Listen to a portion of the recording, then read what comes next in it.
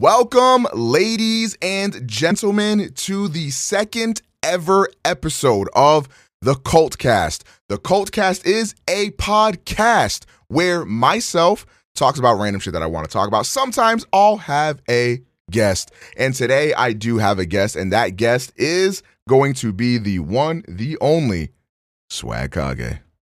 Hey, how's it going, everybody? Swagkage here. Wow, you got that intro down packed, buddy. I'm not gonna lie. I've done it so How long have you been times. saying that? Like 6 years or something, I think. Yeah, it's probably been like 6. You love to see it. Ladies and gentlemen, some of the topics we'll have for today's discussion are going to be the fact that Naruto was voted the best anime in Japan. We will be talking about that. We will be talking about whether or not Boruto is ass. Spoiler alert, it is. We will be talking about the October anime that is going to be releasing. So we got Bleach, Chainsaw Man, and Mob Psycho 100, and other anime that we're looking forward to. We will also be discussing Naruto versus Dragon Ball Z. I think that'll be an interesting conversation. The chat will love to hear that on. And then also something a little bit out there for the for the folks out there. I'm sure a lot of folks can relate to this, but we will also be talking about long distance relationships a little bit later in this podcast. So that is the topic layout for today. We might ramble on and talk about other shit, but that's what you have to look forward to. As always, if you're watching this on YouTube, well, we do have the highlights, so you can feel free to skip to wherever you want or just watch the whole thing. Swag, how the fuck are you doing, my boy? Bro, it's been good lately. Love to hear it. You love to hear it. Yeah. I've just been chilling. Dropped a video ranking every fight in Naruto. I saw that. I thought that I got to work on it right after I dropped the video before it, and I was like, yeah, this is gonna be, for some reason I was like, yeah, this is gonna be a quick and easy video. No idea why, because it ended up being like over an hour, and I was like, okay, I'm gonna get it done by the end of the week. And then that happened again 4 more times. I pushed it back, and then I finally dropped it the next month. But I was really happy with it. It was also, I'm sure you know the feeling. If you guys don't do YouTube, might not get it. But when I first uploaded it, I got hit with the 10 of 10, and I was like, oh. And it sat there for a minute, but it was a crazy comeback story. It's at 3 of 10 right now. So. You love to see. Yeah. That's the thing. Like, somebody may have seen like an hour-long video. They're like, damn, like I'm not trying to watch that shit right now. So then, they might come back to it or whatever. And then also people might start it and then leave and then come back and then, run that shit up. And then also we all know YouTube loves pushing out long-ass videos. So, it'd be like that. So did the 10 of 10 to myself at first because I uploaded it at like 11 p.m. I was like, I should probably wait, but I just wanted it to be posted because I had spent all day fighting like copyright because I had I was trying to think of a way to do it without using anime clips, but like there's just no way. Yeah, right? That sounds very hard. So I had to use these these ugly film grain filters on all the footage, and some of them, like the big fights like Taka versus B or like Naruto versus Pain and stuff like that, I had to zoom in 500 or 600%, flip it, put a film grain filter on it, and then do like damage film filter where there's artifacting and stuff, and then I had to do it with it was like playing whack-a-mole because I would keep uploading it and then it would be like, oh, you this other thing is a problem too. I was like, oh, okay. And then I would upload it again, and then a thing that was exactly the same as in the first video but didn't pop up as a flag in the first video would get flagged, and I'd be like, okay, time to render this whole hour-long video again. And then it kept happening 5 times, so it took all day, but eventually I got it. And so damn, so that I didn't even think about asking you this question before this, but hearing you go on about that, I do have a question I wanted to ask. How do you feel like content creation ranks as a job? Because obviously, to the normies out there, I'm a streamer, so they watch me and they're like, oh, all this motherfucker does is click live, talk shit, and play video games or whatever, or or they might look at you and be like, all this guy does is click record and fucking talk about Naruto fights for an hour and then upload and gets 1 million views or whatever. How do you feel like YouTube ranks like as like a job or content creation in general? In general, do you think this shit is like do you think it's like hard work, like or like how do you feel about the how content creation is viewed by like the normies as a job? So, I don't think this question has a simple answer because I think there are a lot of benefits to it that are kind of like unique to it. But there are also a lot of things that make it very, very difficult. So, like one thing that's obviously very good is you get to work from home and make your own hours. You don't have a Yep. boss to answer to unless you're Love that. I maybe like if you're working for like a big conglomerate channel like Watch Mojo or something, you probably have like a schedule. But I don't really usually, consider if it's like me, I consider those people to be more like normal workers. I don't like they're not like yeah. really content creators because I feel like content creators like you're like directly attached to your channel. Like that is Yeah, exactly. you know what I mean? So yeah, I think that's a little different. Yeah, but like so it's like all of that stuff is really nice. You know, you get like a direct income stream. The depending on your size, the pay can obviously be really nice, especially considering how much freedom and flexibility you have and how fun it can be to make Right. videos. But man, like okay, so first of all, this is just not a job that like anybody could do. And I want to Facts. stress that I'm not trying to be like arrogant when I say that. It's just one of those things where it's like I don't think that I could stream every day, for example, right? Like I just don't think I have the skill set to do it because it's like it's super mentally taxing. You have to interact with people like constantly. It's like they're like you need weird skills for some of these things that like people don't think about. Like you need to have a very diverse What you mean by vocabulary. what you mean by weird? No, so like when I say weird skills, it's like stuff that people don't like think about. Like Oh, when okay. you're like a streamer, you need like a diverse vocabulary because you're going to be talking about the same things a lot if you stream like all day. And if you find yourself repeating like the exact same words, Right, you know, right. like you got to be like a good storyteller. You got to be good at like voice modulation and stuff because Real people shit. don't like you getting like too loud forever. But if you're like, hey, what's up, guys? Like Yeah, nobody's for gonna sure. care, right?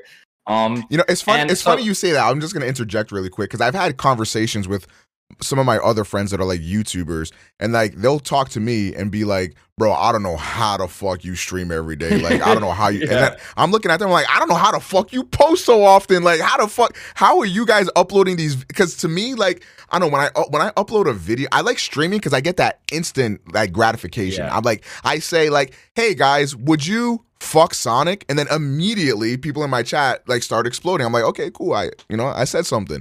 Meanwhile, like I make a joke or make an edit in a YouTube video, I gotta wait days for motherfuckers to even see this shit. It's like I don't know. Like the uploading aspect is like so daunting to me. Like as a streamer, and it's crazy how like the reverse is true for YouTubers. Yeah, I mean, so like the thing is like, yeah, exactly. Like I feel like you need a lot more energy to stream, right? So like I That's said, true. streaming, demands a unique skill set, and it's the same thing for video production. And this is something that I've thought about a bit because I've been asked a lot by like friends of my family or by like neighbors or like kids of neighbors. Like there's a kid who lived right across the street from me who was like, hey, do you make YouTube videos? Or like how would you do it? Like the question of like how should you go about doing it gets asked to me a lot. And it's like, so like there are so many things that you need. Like first of all, you need to be extremely passionate about what you're doing, right? Like you need to be willing to do it, even if like it needs to be something you would do for fun as a hobby, like something that you would do even if you weren't getting paid, because that's how YouTube started out for me. Like you started YouTube forever ago, actually. Like we were both on it really, really early, and it was one of those things like back in the day where like the idea of doing it as a job was like totally like I mean that didn't even cross my mind, right? Yeah. Like I loved YouTube when I was a kid. I started watching it like in 2005. And people would ask me, what do you want to do for a living? YouTube never crossed my mind, even though it's what I'm doing right now. But I always wanted to make YouTube videos as a hobby. So that's one thing you absolutely have to have. Like you cannot make content if you are only doing like if you're viewing it like you would a day job. Like second off, you need to have something that you know a lot about or are really good at, that either you are so much better at or more knowledgeable at or about than everybody else, that like people will go to your content. Like you basically need to be offering something that nobody else is, especially now. I Oh think that yeah. that gets more and more true every year. Yeah, you know what's crazy? I remember like starting out on YouTube and stuff, and the YouTubers back then, this was like in like 2012 or whatever. They would be like, "Yeah, it's really hard to start right now because the market is so saturated and all that, blah blah blah." Yeah, And I it's like, remember and it's this like, too. bro, Yeah, if you would have started back in 2012, you'd be a millionaire right now. You know, like yeah, it's crazy because like we say that now, it's like, oh my god, like it's so saturated. But I feel like this time, like it is true because. Like yeah, like everybody has a smartphone they can go live on or make videos on or make TikToks on. Everybody can easily be an influencer just by like snapping their fingers and all of a sudden a million views on TikTok. It's yeah. insane. And like another thing too that you need to be able, like you need to be able to handle. My bad, I just banged my mic. I don't No, know you're if that good. You're came through. good. But you need to be able to deal with criticism. And I know that this is something that people hear all the time, but Yeah. like, bro, eventually you gotta have skin made out of titanium. You cannot let anything get to you because people will attack you for anything, even if that has nothing to do with the video, Yep. right? And it can be like relentless, bro. So like you got to be willing to deal with people saying, "Oh, this is bad." And I think another thing too about like not just like not getting your feelings hurt, but being able to see when somebody suggests something that you can fix, like seeing that as like, "Oh, this is a good thing, not a bad thing or like a personal attack." Yeah. Right? I think the biggest bitch too with criticism is like it because like again I barely like mentioned this, but like we attach ourselves a lot to the content we make. So when somebody Yeah. has a criticism, it's easy to like brush it off or whatever, but that shit stings when you know it's true. Yeah, exactly. Right. And I think it's a lot like a way bigger deal when you're first starting out Yeah. than when you're at like my size, right? Because right now if somebody's like critical of my videos, you know, I feel like I have it in the back of my mind like, oh, I've succeeded, you know, Right. Like I you're already don't need to prove proven. myself. Yeah, exactly. But like when you have like 50 subs, 100 subs or something, and you upload a video that you spent like weeks or months on, and somebody's just like, the worst are like the comments that are just like, this shit ass, and they don't elaborate. It's like, Yeah. bro, tell me why. You know, because then you start filling in all the blanks yourself. And like it's really stressful. So like I think there are a lot of things that like you really need to be able to handle, be able to do. You need to have like this innate passion, this like I don't want to call it talent because I feel like video editing, like you know, making thumbnails and stuff. This is all stuff that people can like learn, but I feel like you just have to have this like spark that compels you to do it, and you have to have this desire to get better at doing it. Basically, which is something that like a lot of people like here. We were talking about Street Fighter 6 right before the stream started, and I think that fighting games are a really good allegory for this. Like people still to this day complain about how difficult fighting games are because most people don't want to like work like for their entertainment basically, which is fine. I'm not saying that that's bad. I'm just saying that it's like, you know, it's one of those things where it's like, you know, you sit down to play like you know, a video game. A lot of people want something that's more intuitive, like Apex or Call of Duty or whatever, than something like Street Fighter, where you have to really work hard to even get like 3-hit combos to connect if you don't know what you're doing. And it's sort of like YouTube is basically like the job version of that, where it's like you have to like doing it, and then you also have to be willing to go through this insane amount of trial and error, like over and over and over until you get better at it. And it's like it's also difficult too to like measure what you're doing right and what you're doing wrong in certain aspects, right? It's not like if you get like a math problem wrong, you can just go check your work and be like, oh, this is where I messed up. It's like if you don't like something about a thumbnail, it's like what's not working about this? You know? Exactly. Yeah. I actually had another question for you here. This one comes from the Discord, actually. Holus Messiah is this person's name on Discord. And he actually had a pretty good question because I think you touched on it a little bit with like having something you're very knowledgeable on. But his question is, with both of you being creators, do you find security in the fact that your audience only comes to you for a specific type of content, or do you see it as like boxing yourself in due to the fact that you can't really breach out as easily without facing backlash? So what are your thoughts on that? So this is actually something that I completely forgot to mention. The biggest problem with YouTube, like Twitch, being an influencer as a job is that there is zero job security there. Yeah. You do not have any guarantee that you're going to stay relevant. There are tons of people who have just had like a one-hit wonder thing, and then their relevance just dries up immediately. I literally worry like every time I upload, this is the death of my channel. This is like, every time I click start stream, I'm like, this is the end. Yeah, I feel that. Like I always have that in the back of my mind. So like, I totally get the feeling boxed in, and I think that that's an issue that YouTube has. Now, granted, I don't really know how they would fix that because the algorithm is very successful at what it attempts to do, which is get people to watch as many videos as possible and consume as many ads as possible. Like when you watch a thing of a certain subject, YouTube funnels you into more stuff about that subject until you get tired of it, and it does the same with something else. So like I guess it makes sense, but it kind of incentivizes people to make content about one thing. And I originally wanted to make a variety channel. Like I started off with the Dragon Ball stuff, Dragon Ballology, and I would make stuff about. I remember that. Yeah, long ass time ago. Way back in the day, bro. Yeah.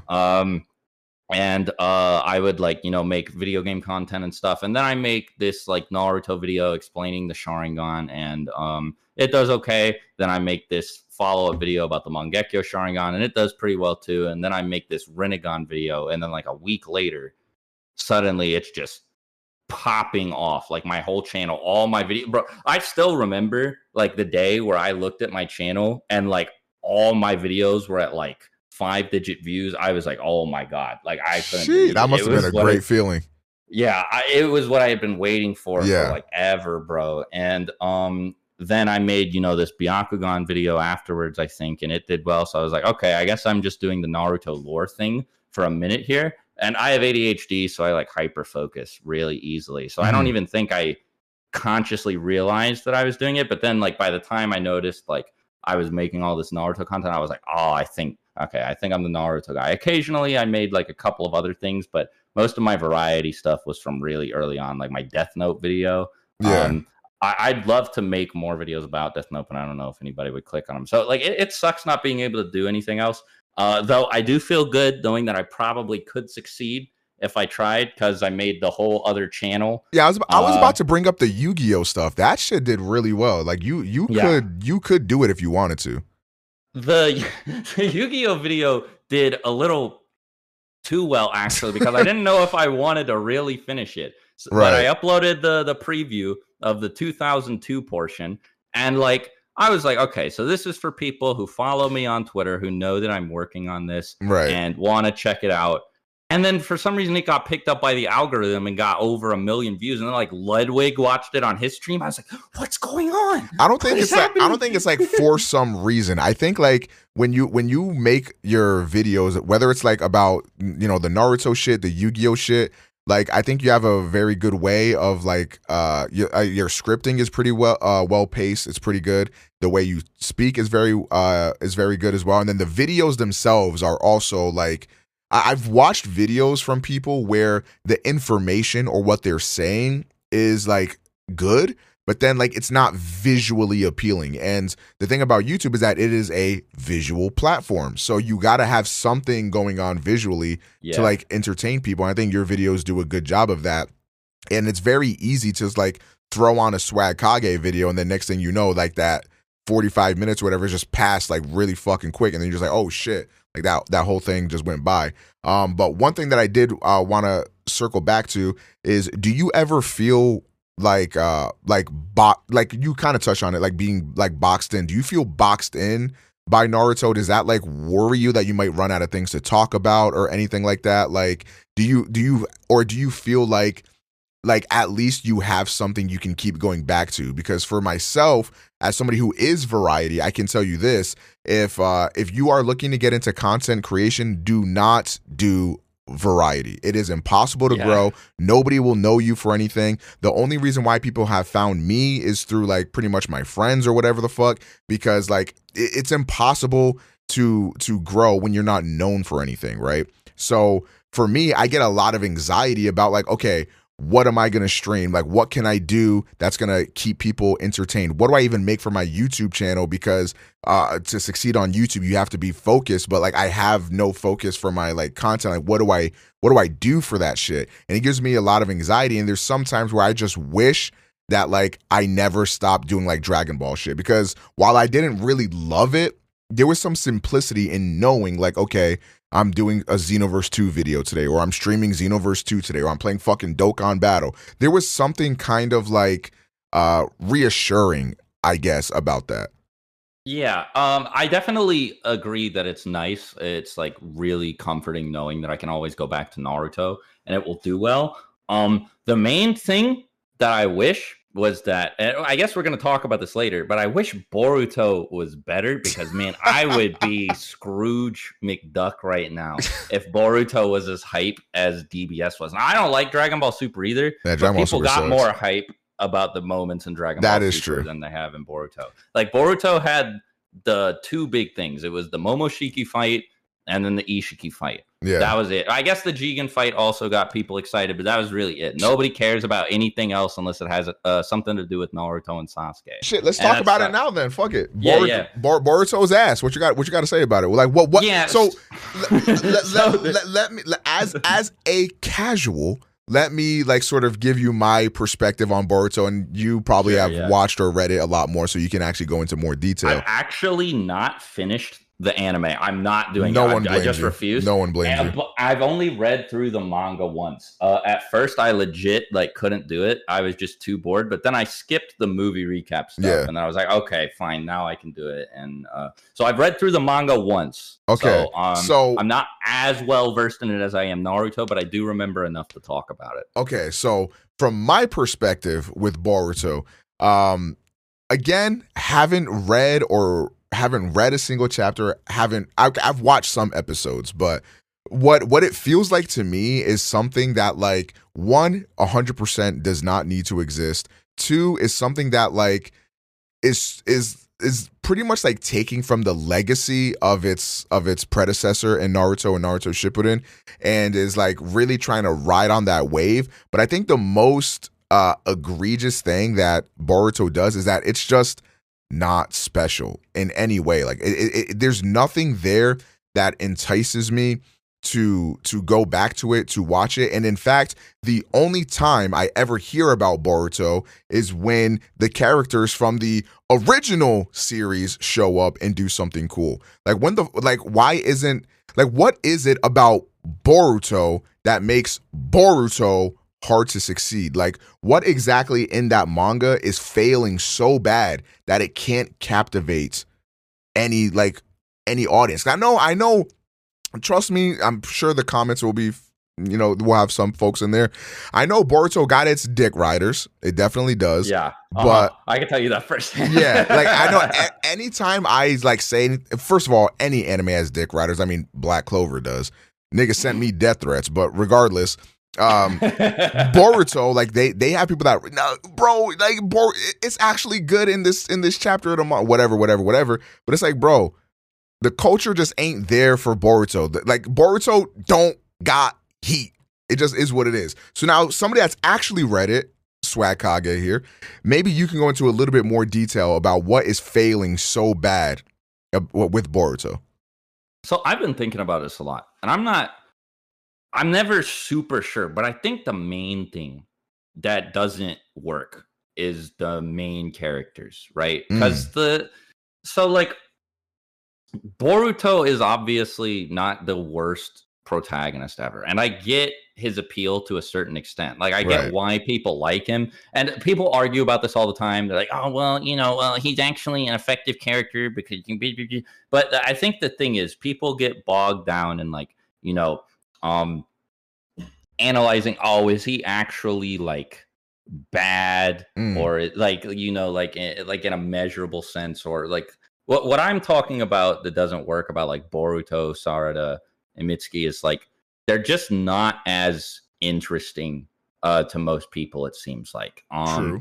There's just not like a hook for Boruto that works the same way like Naruto's hook does. Like you watch one episode or read one chapter of Naruto and you kind of like that kid already. You want to see him succeed. And the thing is, there are tons of people who dropped Naruto for a while who would eventually come back to it because they were just like, man, I really wonder what's Naruto up to, or like, does he ever become Hokage, or like, is Sasuke ever going to get revenge on Itachi? But like, there are no plot or character hooks like that with Boruto, Sarada, and Mitsuki. I mean, Sarada literally, like, I don't know if she's supposed to, she's probably not supposed to be the Sasuke. That's more like Kawaki. Even Kawaki, this kind of applies to, but like, Sarada does not have anything, much less anything as interesting as Sasuke's conflict with Itachi. Right. Boruto's goals are like very vague from what I remember. Like, he doesn't have anything as emotionally resonant with me as like Naruto wanting to prove himself that he can be, Hokage, even though he has all of these like issues with him and stuff. Right. Like, another thing too is I feel like part of it comes from trying to read Boruto for the first time as an adult versus reading Naruto as like a kid, or watching Naruto as a kid, maybe. But I still feel like if I tried to get into Naruto right now, I'd still be able to do it. I feel like. Because the thing is, Naruto starts off, right? I'm pretty sure it's like the first episode where he steals the Forbidden Scroll, and then is in the like that is a fire pilot, and then not too long after that, we get the Zabuza and Haku. Like, that is crazy pacing in the beginning. Like, no, it's actually incredible, right? Like, especially the Zabuza part. To this day, people still regard the Zabuza few little episode arc to be one of the best arcs in anime, and that happens in the very beginning of Naruto. Like, we don't we didn't have anything like that for Boruto. You also just don't have any character introductions as memorable as like Kakashi, or like, I mean, keep in mind, Boruto is deep in right now, right? You don't have any character introductions as memorable as like Kakashi, like Itachi, Rock Lee, Gaara, like, there are no moments for like new characters in Boruto as iconic as like, Sand Coffin, or like Lee kicking Sasuke in the face, or Kakashi, like, giving his whole those who abandon their friends are even worse than that.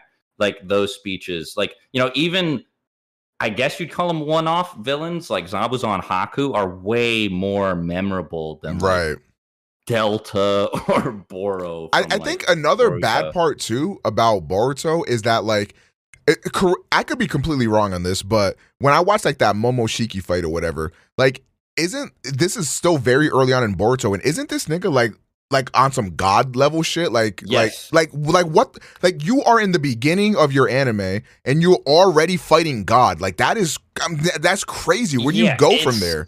It's so weird that like, okay, so they're gonna make these new protagonists that are Naruto's age in part 1, and then like they're just going to make the opponents people stronger than the people from the end of Shippuden. Like, it's weird. Like, it would have been cool if there was more grounded stuff.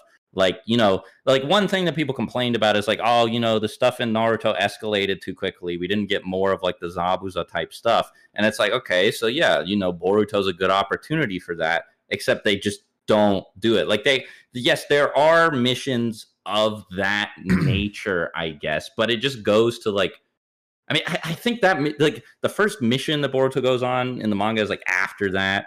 Anyway, I guess the plot of that works as a movie, but I don't think that like Boruto, Sarada, Mitsuki, and them. I don't think that the concepts in Boruto are good enough to sustain an entire series. Yeah, I would agree, because it's kind of like what you touched on. Like, they're treating Boruto as a continuation of Shippuden rather than like its own thing. So like at the end of Shippuden, I mean, they fight Madara, Kaguya, like literally literally gods, you know what I mean? Like, it's on some crazy shit. So then they think they have to like keep one-upping that, but it's like, bro, it makes no sense, because this nigga Boruto's like 6 years old. He's a toddler. Like, what the like, you want this motherfucker to fight God? No. So of course you're gonna have to bring back Naruto and Sasuke and stuff like that to handle these threats. But now what you're doing when you're doing that is you're neutering the development of your young guys, your young characters. And I think like it's important that you have something that can escalate well and have like Boruto doesn't have to save the world, doesn't have to save the village. Like have something be a little bit more smaller scale to keep building up Boruto and all these other characters. What's crazy is Naruto already does that, right? Like it literally has the exact same thing in the tuning exams where the third Hokage fights Orochimaru, and Naruto and Sasuke and all of them are busy fighting somebody else that's not as strong as Orochimaru. Right. And for some reason, they were just like, that idea sucks. We're going to have Boruto kill Momoshiki with a Rasengan at the end. Like, why? That's on some Game of Thrones season 8 shit. It's so like, stupid. Literally. Like just disregarding everything that like made the thing work and like, well, it makes me so mad when people point to like, oh well, you know, Naruto had crazy moments fighting people stronger than him. Like, you know, he beat Kabuto with the Rasengan. It's like, okay, well, first of all, Jiraiya and Tsunade were helping him. Right. That's one thing. Second off, no, he did not beat Kabuto. Kabuto got back up afterwards and Naruto just damaged him.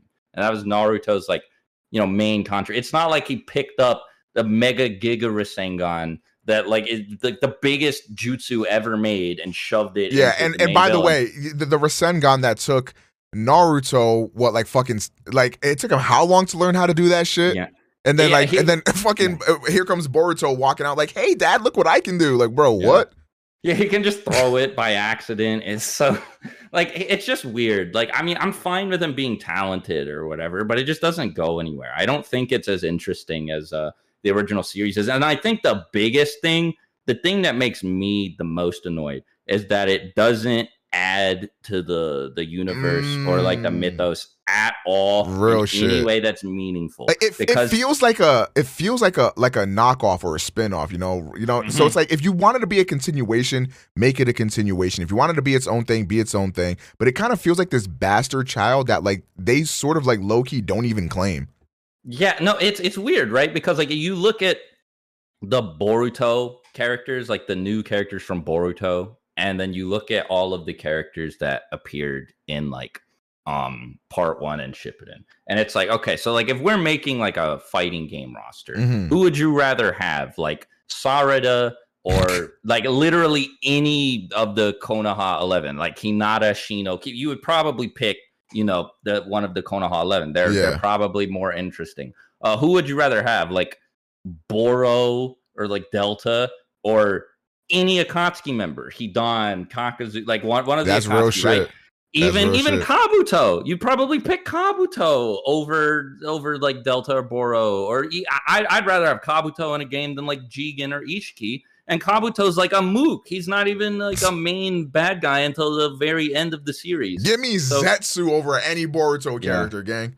Yeah, I think I agree with that. It's just like it's so, you know, people have talked about the Star Wars prequels a lot, and I think that it's kind of analogous here, because regardless of whether you like the Star Wars prequels, it's just impossible to deny that they added so much cool shit to like the mythos. Like all the games that are centered around the prequels, you know, like the Battlefront games, you know, the KOTOR games, all the concepts that get added in those movies like get used in some of the best non like main movie Star Wars media. And then that's just not the case with like Boruto, and I mean also like the, you know, the new Star Wars movies, like you know, like nobody, like people remember like double bladed lightsabers and like General Grievous and Darth Maul more than like, I don't know, like Exegol or like the red stormtroopers or whatever. The thing is, like, while the prequels are ass, Grievous is one of the coldest characters ever conceived. Exactly, like, right? Yeah. Like and one of the coldest.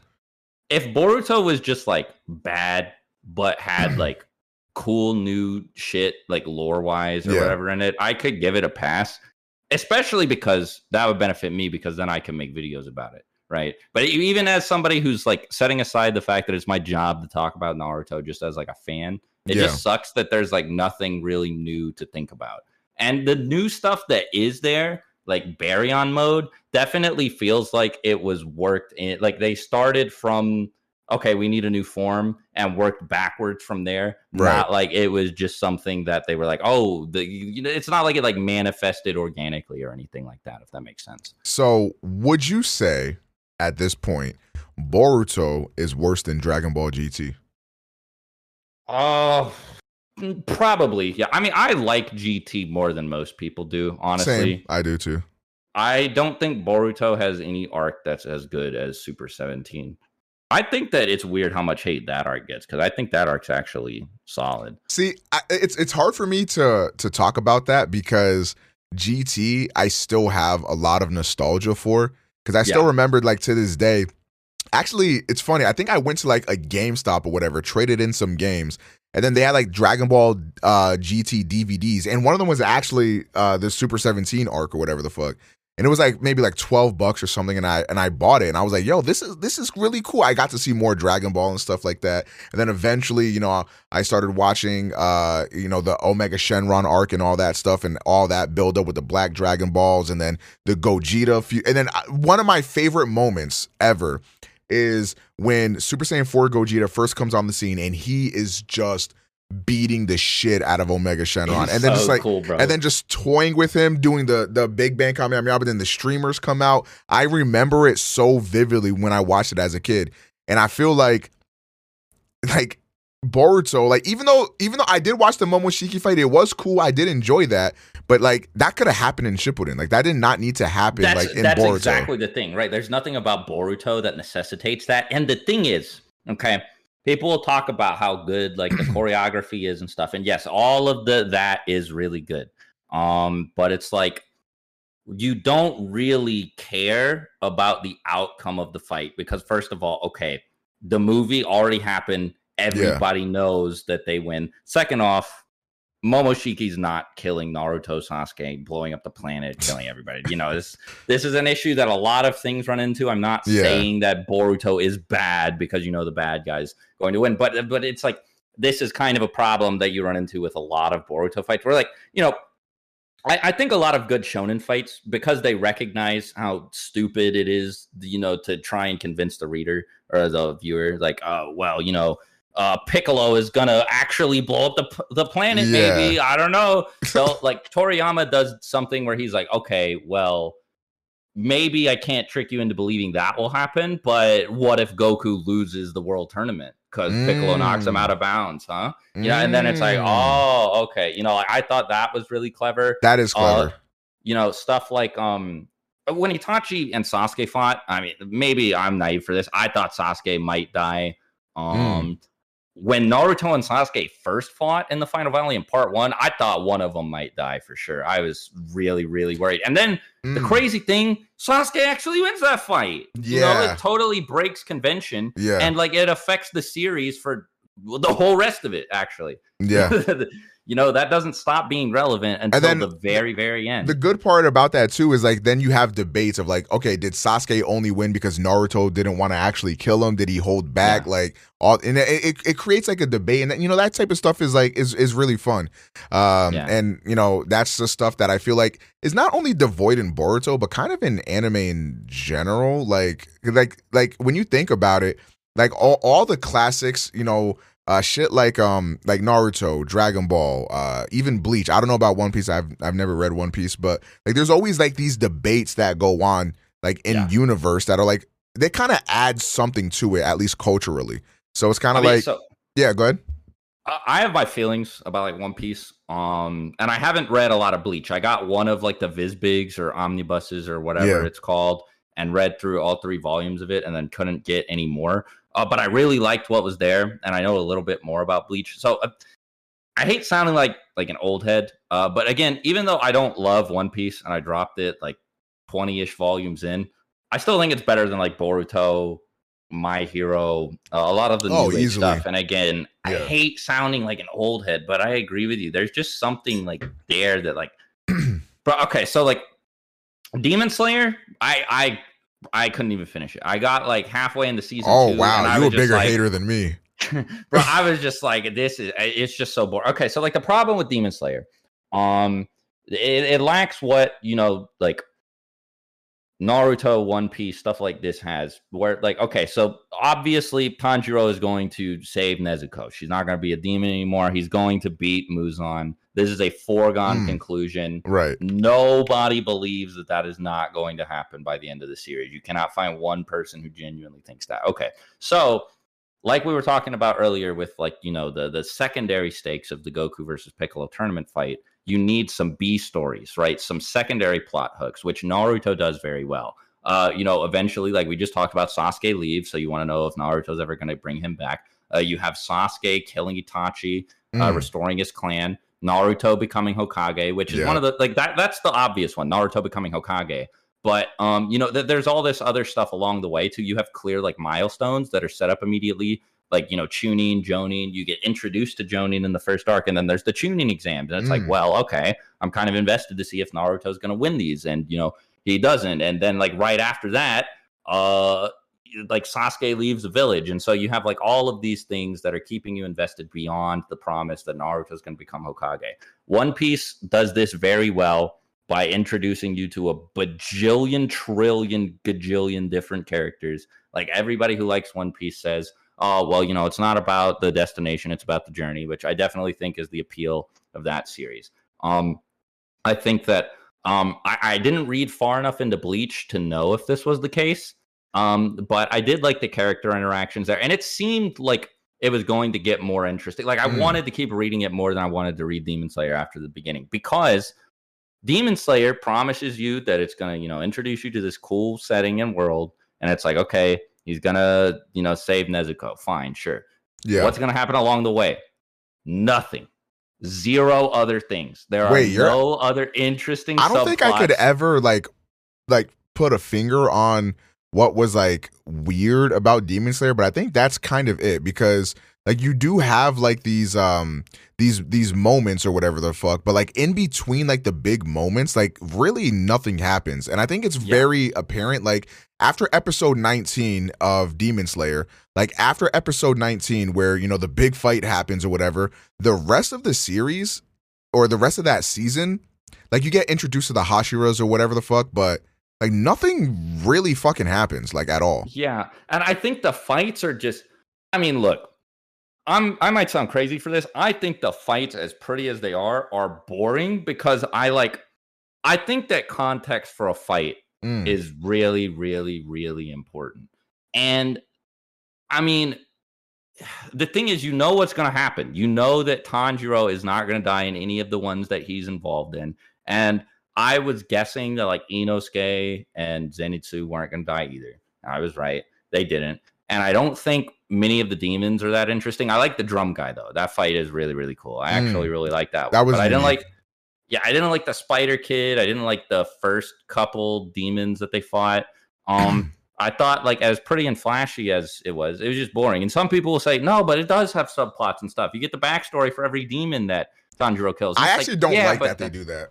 I agree. And also, I think that it's like weird because it's not okay. So like the Naruto examples that I used, those are just something that's in the back of your mind at all times, bro. You know, like you're, I mean, I'm sure like you were talking to people at school about this, or, you know, like you've seen like the conversations that were going on, like while Naruto was still running about like, oh, you know, is Sasuke actually going to go join Orochimaru? I have no idea, you know, that stuff. But it's like that didn't happen with me in Demon Slayer. Like that's totally different than like finding some information that's totally irrelevant to the plot out about like one of these demons that Tanjiro just beat. And another thing that I hate is how like comically binary black and white the morality is, bro. There's literally evil soul devouring demons as the enemies and the good guys. I think the way they try to supplement that is through the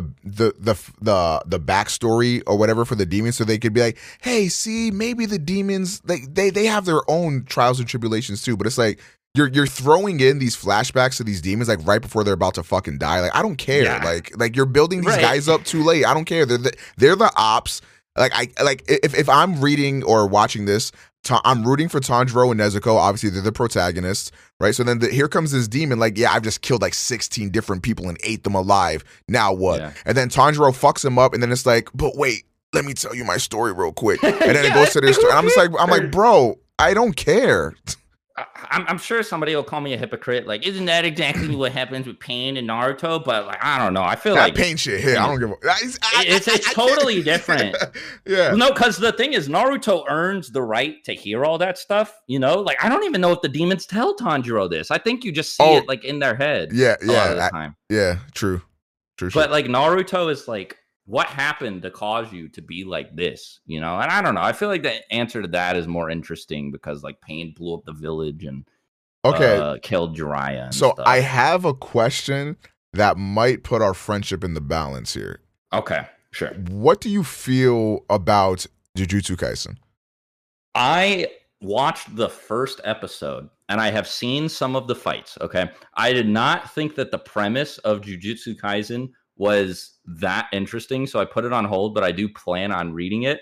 Mm, However, it is impossible to deny that like the action scenes in that show are just like the choreography and like all the fights are just insane. Right. So I'm worried that I won't care about like the characters or the plot, which is what keeps happening when I try to watch like new anime that people recommend to me. But Jujutsu Kaisen does have like kind of like the Dragon Ball Band-Aid where the action is just so good that it honestly like yeah, who like cares? so for Jujutsu Kaisen, I actually had the same worries about like not getting attached to the characters or anything like that. But I actually think Jujutsu Kaisen does a really good job at like they're not going to be like deep or intricate characters, you know, like that's not what the show's really going for. But you're gonna like seeing these characters interact. I actually Okay. equate Jujutsu Kaisen very similarly to Bleach. And it's you Okay. know it's no secret that the creator of Jujutsu Kaisen, he said that he is very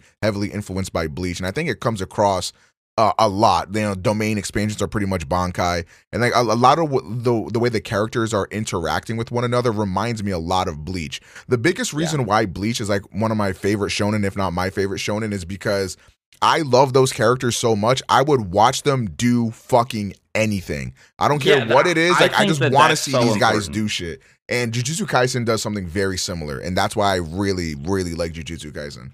I think that that is like the recipe for like a good show, like no Yeah, matter what. Like even beyond like anime, like that's one of the reasons I like Breaking Bad or like The Sopranos or like Game of Thrones so much is because well, with Game of Thrones, it's when the characters are actually written right. well and Yeah, accurately. But you can take them and put them in any situation, and it will be interesting. Like in Game of Thrones, a lot of the time it's really funny. Same with like Breaking Bad and The Sopranos too. And I feel like that like a lot of series do not like this is a problem that I have with Boruto where the characters are not interesting independent of like really high stakes yeah, interactions, right? Like, oh, we got to save the world in order to be interesting type thing. But like in, Naruto, I like seeing the characters interact regularly. I feel the same way about like Attack on Titan. Death Note is incredible about this too, right? Like mm, just any dialogue scene in Death Note is usually extremely compelling. And so yeah, I think like making characters where no matter what they're doing, they're interesting to watch is like really important. yeah. So if Jujutsu Kaisen does it well, then like yeah, I'll probably like it. Okay, so moving on, before we get to our next topic, chat, it is time that we crown a waifu of the week. Now, I know you weren't really expecting this, but do you have anybody that you would be willing to call your waifu of the week for this week? Well, obviously it would be my fiance Alyssa, W's. but if I have to pick a fictional character, Correct. so there are two characters that Alyssa does not get jealous about at all and actually actively tries to put me on, and those are Tsunade and Chun-Li. She has Oh, good straight up picks. told so I told her, like, I was like, look, bro, I'm loyal. Like, if Mm, Tsunade or Chun-Li or like so we were sitting in the living room and I pointed over to the kitchen, which is like clearly visible from it. I was like, if they were right. right over there getting naked, I would not be looking. I would be like, do your thing. And then she was like, no, you better look. This is the Mm, only chance you're gonna get. So I was like, all right, sure. So I'd probably pick if I had to pick between the two of them, I'd probably say Tsunade. mm. She is very, very, very cool. And beyond that, Well, she's really. this is I mean, this is where everybody. this is where we differ a little bit here. Chat for my for the first episode, the waifu of the week was Gloria the hippo. So this week, okay, I see. so this week, I think people may agree more so with my next waifu of the week. It is going to have to be Low Bunny from Pokemon. Shout out Pokemon Scarlet and Violet dropping soon. Had to bring attention to this queen, to this goddess. You know what I'm saying? Bro, I know people who were actually like, hey, I'm like, and I was like, come on, bro, you gotta be kidding. And they were like, and I was like, you know man. what I'm saying? So yeah, I got to give the waifu of the week to Sure. a classic bad bitch. You know what it is. I don't know why I don't get sponsors. Okay, so now moving on. It's time for the topic. Bro, my friend Chris just messaged me on Discord. It's time for the topic of the day. Naruto versus Dragon Ball Z. What are you taking? Okay, so I'm not trying to cop out here. This is a difficult question for me. I like them both a lot. Like big time. They both excel at a lot of things. So if I have to look at Dragon Ball, the whole series, and Naruto, the whole series, Dragon Ball definitely has its low points, like in GT and Super. And Naruto has the early war arc and Boruto, though I'm putting Boruto a few tiers below the early war arc, just so we're clear. Yeah, absolutely. But at its peak, I think I liked Naruto a little bit more, but I mean, it's really hard. I hate arguing about this because it's like, I don't like pairing either of them down. Like, why we got to pit two bad bitches against each other. But exactly. I have no problem doing that. I live for toxicity. Dragon Ball Z is fucking ass. No, I'm just kidding. Okay, obviously, I love Dragon Ball Z as much as the next guy. Like, Dragon Ball Z, in a very real way, shaped, like, me as a person. Like, I still remember to this day, I'll never forget this. The first time I saw Trunks coming through, slicing up Frieza. Like, bro, like, I just saw Goku fight Frieza for like 3 months. And then here comes this fucking cool-ass guy with a cool-ass jacket and a sword cutting this bitch up in like 30 seconds. So I remember I went right into my kitchen as soon as the episode finished airing. I went into the kitchen. I took the fucking the broom shit off the handle and I started swinging the broom like I was Trunks with a sword. And my mom's like, bro, what the fuck are you doing? And I was like, don't talk to me, wench. I'm Trunks. It's like, what the fuck is a Trunks? I said, you'll understand at some point.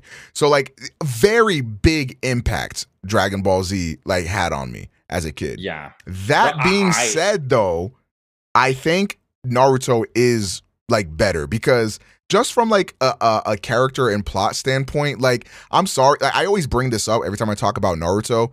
You will, like, Dragon Ball Z does not have anything on the level of like finding out Itachi was actually a good guy the whole time. Oh like, my god! Like, oh my god, bro! I was in the same position as Sasuke. I was like, he's lying, bro. I was like, fuck Itachi, wax it, get this bitch out of here. He killed get him out of here. And then you find out Itachi did it all because he loves his brother, and he couldn't. He was supposed to kill Sasuke. He couldn't bring himself. Like, bro, come on, bro.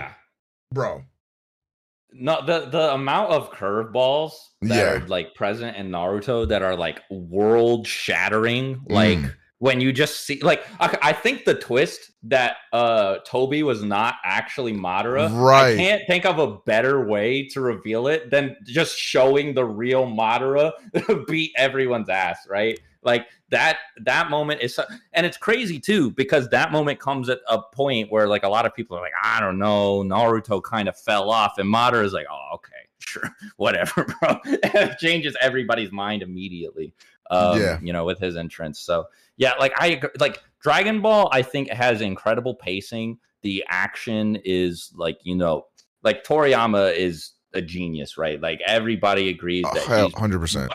Like, in definitely in the conversation about like, the best artist when it comes to like drawing fights and stuff. I don't think Naruto tops that, especially not like manga to manga. However, like you said, I think that like there are so many twists and so much like there's so much that's really compelling. Like Right. And I think it's it's gonna depend on what you value more, because I think I yeah, agree with you. Like, I mean, I don't think I can think of a single fight in Naruto that like hit like Goku versus Frieza or like Gohan versus Cell. Like, there's just no fucking comparison. Where the fights in Naruto really excel is like in like the what it means to them, like personally, you know, like the yeah. Naruto versus Sasuke fight. Like that's I not will as say, I Mhm. think that the action in that fight is as good It is as a very lot good. of the It is best very good. Dragon Ball fights. It is. But I agree with you that like the context for it is so much better than any of that stuff that's in Dragon Ball, because it's like, well, you know, if Naruto loses that fight, there are like serious consequences, and then he does, and you see those consequences for the whole rest of the series, right? Yeah.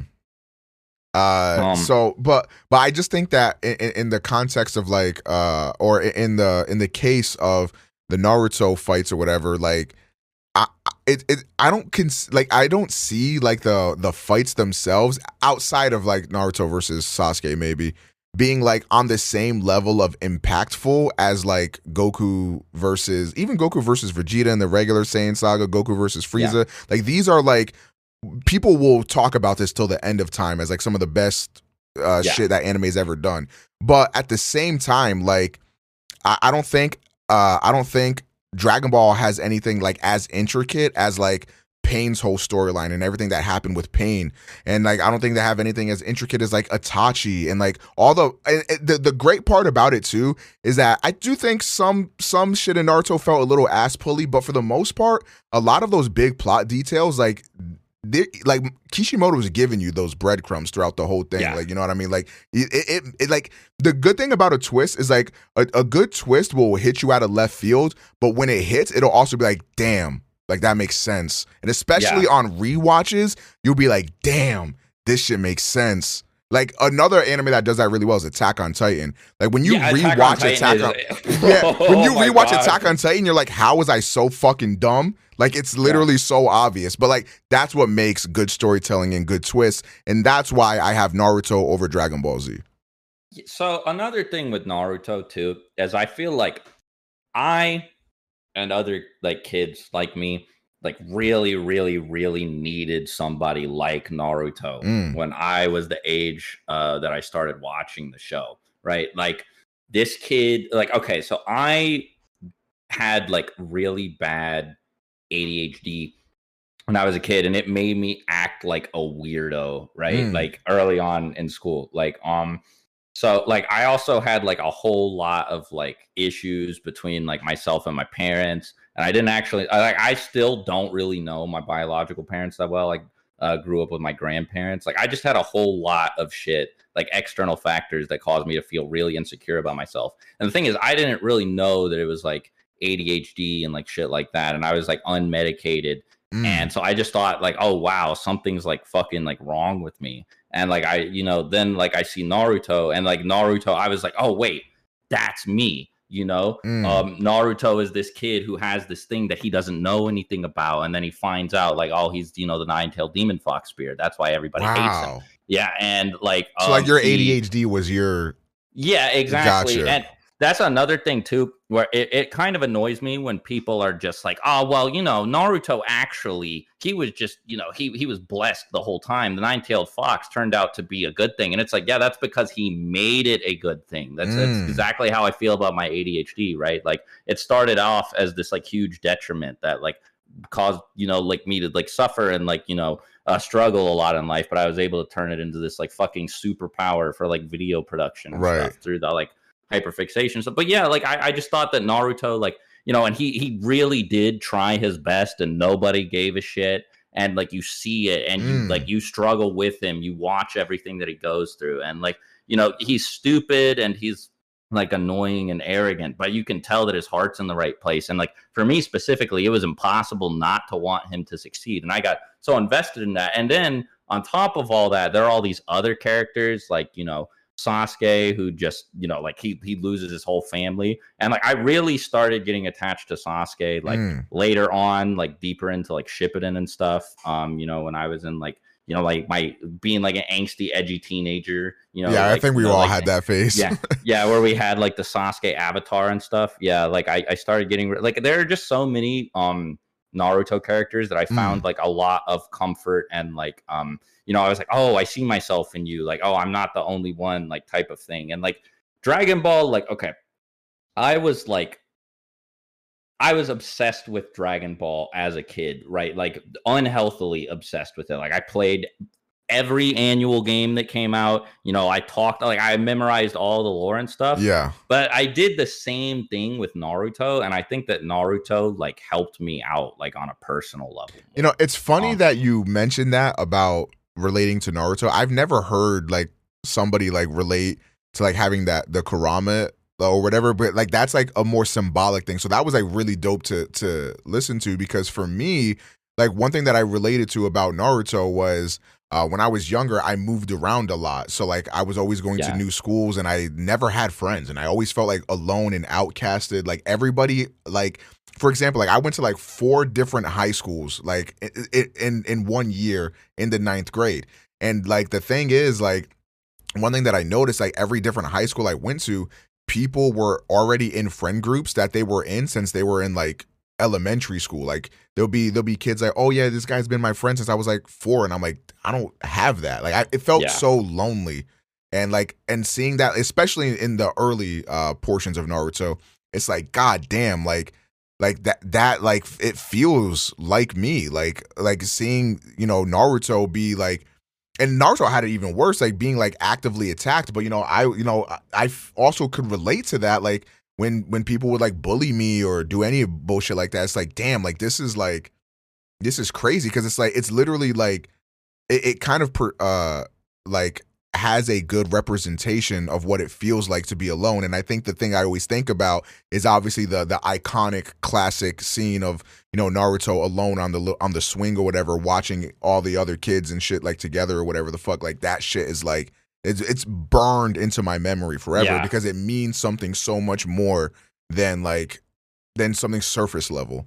Yeah, exactly. Like I don't think that there's anything wrong with Dragon Ball being a very basic and linear story. I think that it excels at it. I just like what Naruto is attempting to do more, and I think that Naruto, especially at its best, does it just as well as what Dragon Ball does, as what Dragon Ball is attempting to do. I mean, you know, and I mean, there are so many different aspects to it, right? Because you know, you have that, and then there are like a bajillion different characters who are all super like intriguing, and I think that they're all written like very, very well. They feel like real people, and I like, especially, you know, like rereading or rewatching the series now, like Tsunade was like, she like when I was a kid watching it, this was like a jaded, cynical adult woman, right? Or like, you know, Jiraiya as well. Like I had no overlap with these characters at all. I didn't understand them, but like now, you know, going back and like look, like you see characters like Pain or like Tsunade and stuff, and I'm like, oh wow, you know, like you just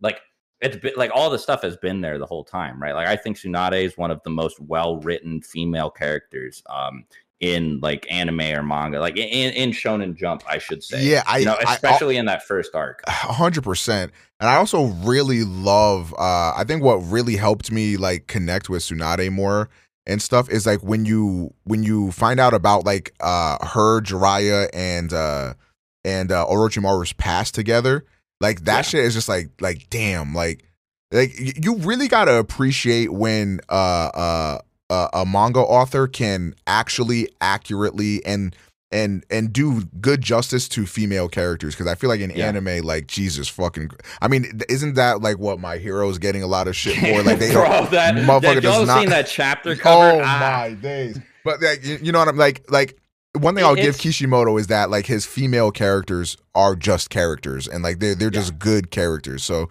like he deserves props for that. I wish that he had done a little bit more with them, and I think he gets a lot of flack that isn't necessarily justified for like people say that this is a Naruto specific problem, that like Kishimoto can't write female characters, but it's like, well, you look at like Tsunade, and like I guess Sakura has like a couple of issues, but like there's nothing wrong with like Tsunade, Sakura on the whole, like Tamari. I think that like Hinata's little subplot with Naruto was really cute. Like literally everybody liked it. Like yeah, I mean I agree. They have like less to do than the male characters. Yeah. And there aren't as many compelling like female character arcs and journeys, but like that applies to a lot of other shonen. Like you said, like I don't care about any of the female characters in the whole first like 3 or 4 seasons of My Hero that I watched like before I dropped it. Maybe they get better later on. I don't know. They don't. But okay. I'll take your word for it. Like Dragon Ball, it's like, bro, we don't like Bulma's cool, but what happens to her in early Dragon Ball? Oh my god! Like, okay, like there are 2 periods of time where we can examine Bulma. The one where she's getting like the where Toriyama is being like hella weird and creepy and like drawing her naked and getting her in these like weird like exploitative situations and stuff, and then the part of the story where she doesn't do anything, right? Yeah, like I don't think Naruto ever gets like that bad. So no, I agree. I think that like and another thing too that I like about Kishimoto, I don't remember if the bathhouse scene is in the manga or not. Somebody showed me a page on Twitter the other day and I was like, I don't know, this might not be real. Somebody in chat can let me know later on or whatever. Somebody can shoot me a tweet now if they want about whether it's actually in the manga. But aside from that, I actually think Kishimoto is extremely good about not sexualizing his female characters. I know people are going to bring up the sexy jutsu, which is a little bit weird, but it's like, I think it's like, okay, he shows a lot of restraint for like when he decides like he's going to draw boobies, he has like this fucking kid like make up his own fucking like sexy naked lady to transform into, rather than taking somebody like Tsunade, who would be really easy to like sexualize and like, make a whole lot of money in the process or whatever, like get people to pick up the series just, by putting like boobies on like a chapter cover or something, or like fucking, like, I don't know, like any of the fuck, because like a lot of shonen authors do it with kids who are like 16 just because it's like there's like cultural differences in Japan. So like any of like the Konoha girls like Hinata, Ino, and Sakura, this could have happened to. But again, aside from like the scene where they're in the sauna, which again, I don't even remember if it's in the manga, and it's not very long. It's not like a whole chapter. He doesn't ever do it, which is cool. Because like, bro, okay, and some people are going to say that I'm corny for this or whatever, but I think that Oda is mad corny with how much he does this shit with his female characters, bro. There's like, bro, I see like a new like titty panel like every week on my TL. It's so annoying, bro. Yeah, like like we all know this, like, anime manga is like just hyper sexualized. I think like it is very weird too that like it is so hyper sexualized, and you think about how every anime or manga pretty much takes place in high school, and I think it's easy to dissociate with that, because in a lot of the instances, like Jujutsu Kaisen, for example, like they don't really, or like Bleach even, they don't really like, when I look at those characters, I don't like see high school kids. Whereas like, if I watch something like My Hero or Naruto, I'm like, these look like kids to me. Right, like Orihime looks like an adult. Right, so like that's why like it's easy to dissociate with that. But then you remember like, no, wait, Orihime is technically like, she's like 15, 16, like the so character, like, it's like, oh wow, this is kind of weird. But it feels weird to give like credit to like, Kishimoto or even like Kubo or anybody for not like going like crazy OD like Oda does. But it's also like, it is still kind of weird that like that happens. I think that Kishimoto and who's the guy, Isayama, are the ones who strike me as particularly good about not doing it. Again, I know Naruto has some weird stuff in it, but like I don't. There's also so somebody else tried to compare like what Oda does to like Jiraiya, like saying he knows like the length of Tsunade's like boobs and centimeters, and I'll agree. Okay, it's a little weird, but I don't think it's the same thing. Like making Jiraiya a weird pervert rather than sexualizing Tsunade herself. There is a difference there. Yeah, I think that it's like more respectful to her and it's another thing too, because like, bro, one of my friends I was talking to like said straight up that like her having like big boobs is inherently sexual. I was like, bro, that is so stupid. That is such a like, because Yeah. like you can't walk up to somebody in real life who just has big boobs and just be like, "Oh, ma'am, you're being sexual right now." Because it's like Right. Tsunade always wears like thick shirts and like that fucking jacket. Like she's never in anything that's like super revealing. So like I said, like, bro, I feel like if you gave Tsunade to Oda, but it's over, right? Like every chapter, her whole outfit would be just like titty tassels on, but everything else butt naked. Yeah, exactly. So, I think that again, Kishimoto's not perfect. I'm not saying that he's perfect. I know that it's easy to say, "Oh, Swag, you're just being biased because you like Naruto." While that is probably true, I think that it's cool that Kishimoto is like, at the very least, the least nice I can be about it is that he is better about it than most other shonen manga authors. Yeah, I think that's a good way to put it. Yeah. Because like obviously when you're writing 14, 15-year-old characters and putting them in any, it is weird inherently, but I mean, like you said, I mean, take a look at a One Piece panel, man. Like it's just, it's not the same. I will say, comparing it to My Hero, at least those are adults, bro. The Invisible Girl chapter cover is so bad, bro. And bro, people were arguing with me about it on Twitter. I was like, "There's no way you guys actually think this is okay, bro." You cannot really defend. She doesn't even show up in that chapter. She's just on the cover for no reason. Look.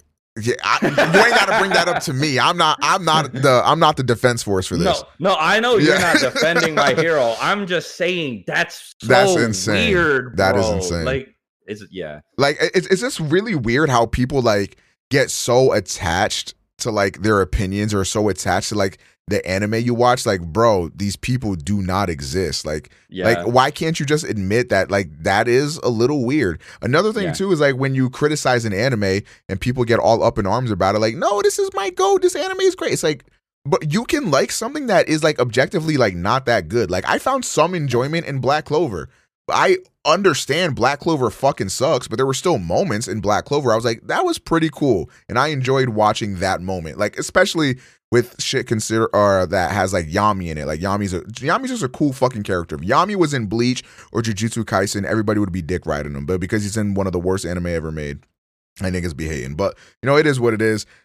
I'm not defending Black Clover. That anime fucking sucks dick. But no, I got you. Don't worry. I feel you brought Black Clover so bad. Yeah, Black Clover's ass. But like, when I did watch, I was like, yeah, I think the hate was like kind of overblown, especially like considering like with Asta, because I'm gonna keep it a bean. I watched Black Clover and I've tried watching One Piece.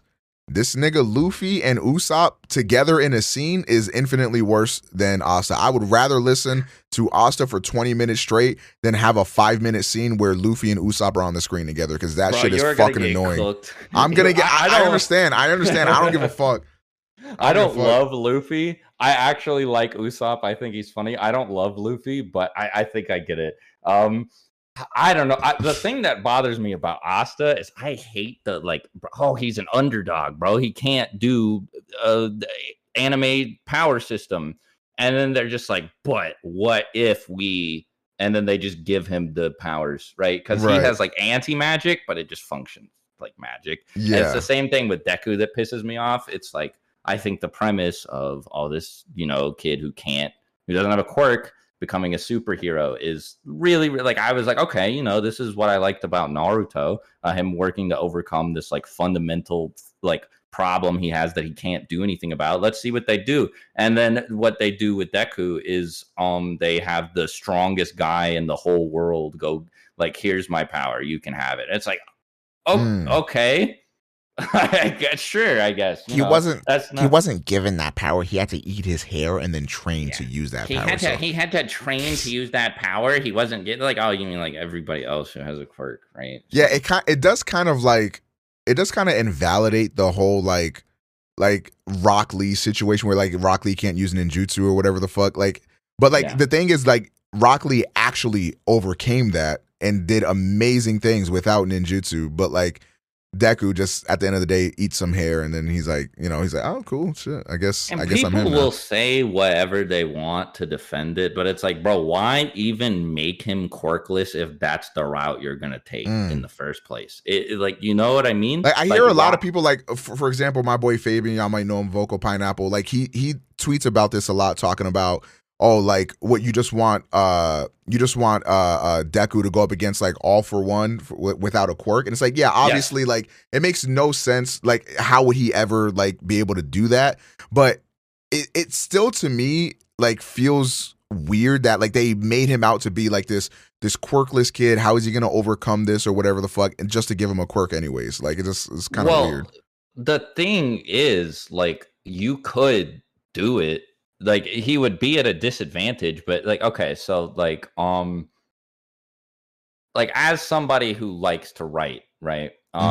Just thinking about this from the perspective of a writer, if I had to challenge myself, it's not that hard, because what you do is you're like, well, okay, some people have quirks where they're either A, support quirks and can support other people, or B, some people have quirks that can make, like, basically like enchanting and like Skyrim or like any fantasy setting where like you take a piece of equipment and make it stronger, or you make it give the wearer or user certain abilities. And then Deku could wear this like Iron Man or Batman suit that was like, maybe, like, what would be cooler would be the exact same story beats play out, except All Might gives Deku just a suit to use. And he's like, look, anyone who has a quirk can also wear this, right? So it's like, it's not perfect. You're going to be at a disadvantage, but it's a start. And so he can start doing like superhero level stuff, and then he would be able to fight the bad guys. And right. And then you would just have like, you would have Deku make up for this gap by being more clever. That's one thing that always pissed me off about My Hero, is that Deku is supposed to be like a savant, super smart, super intelligent. But I feel like in the fights, that doesn't ever really come through. Like, for example, when he fights Muscular, he beats Muscular by punching him really hard. And it's like, exactly, it's like, bro, like, aren't you supposed to be like a genius level? Like, that is kind of disappointing. That is very disappointing. Yeah, right. Like, I don't see why he couldn't have had just like, a suit made for him by somebody whose quirk is to like make shit like that. You know?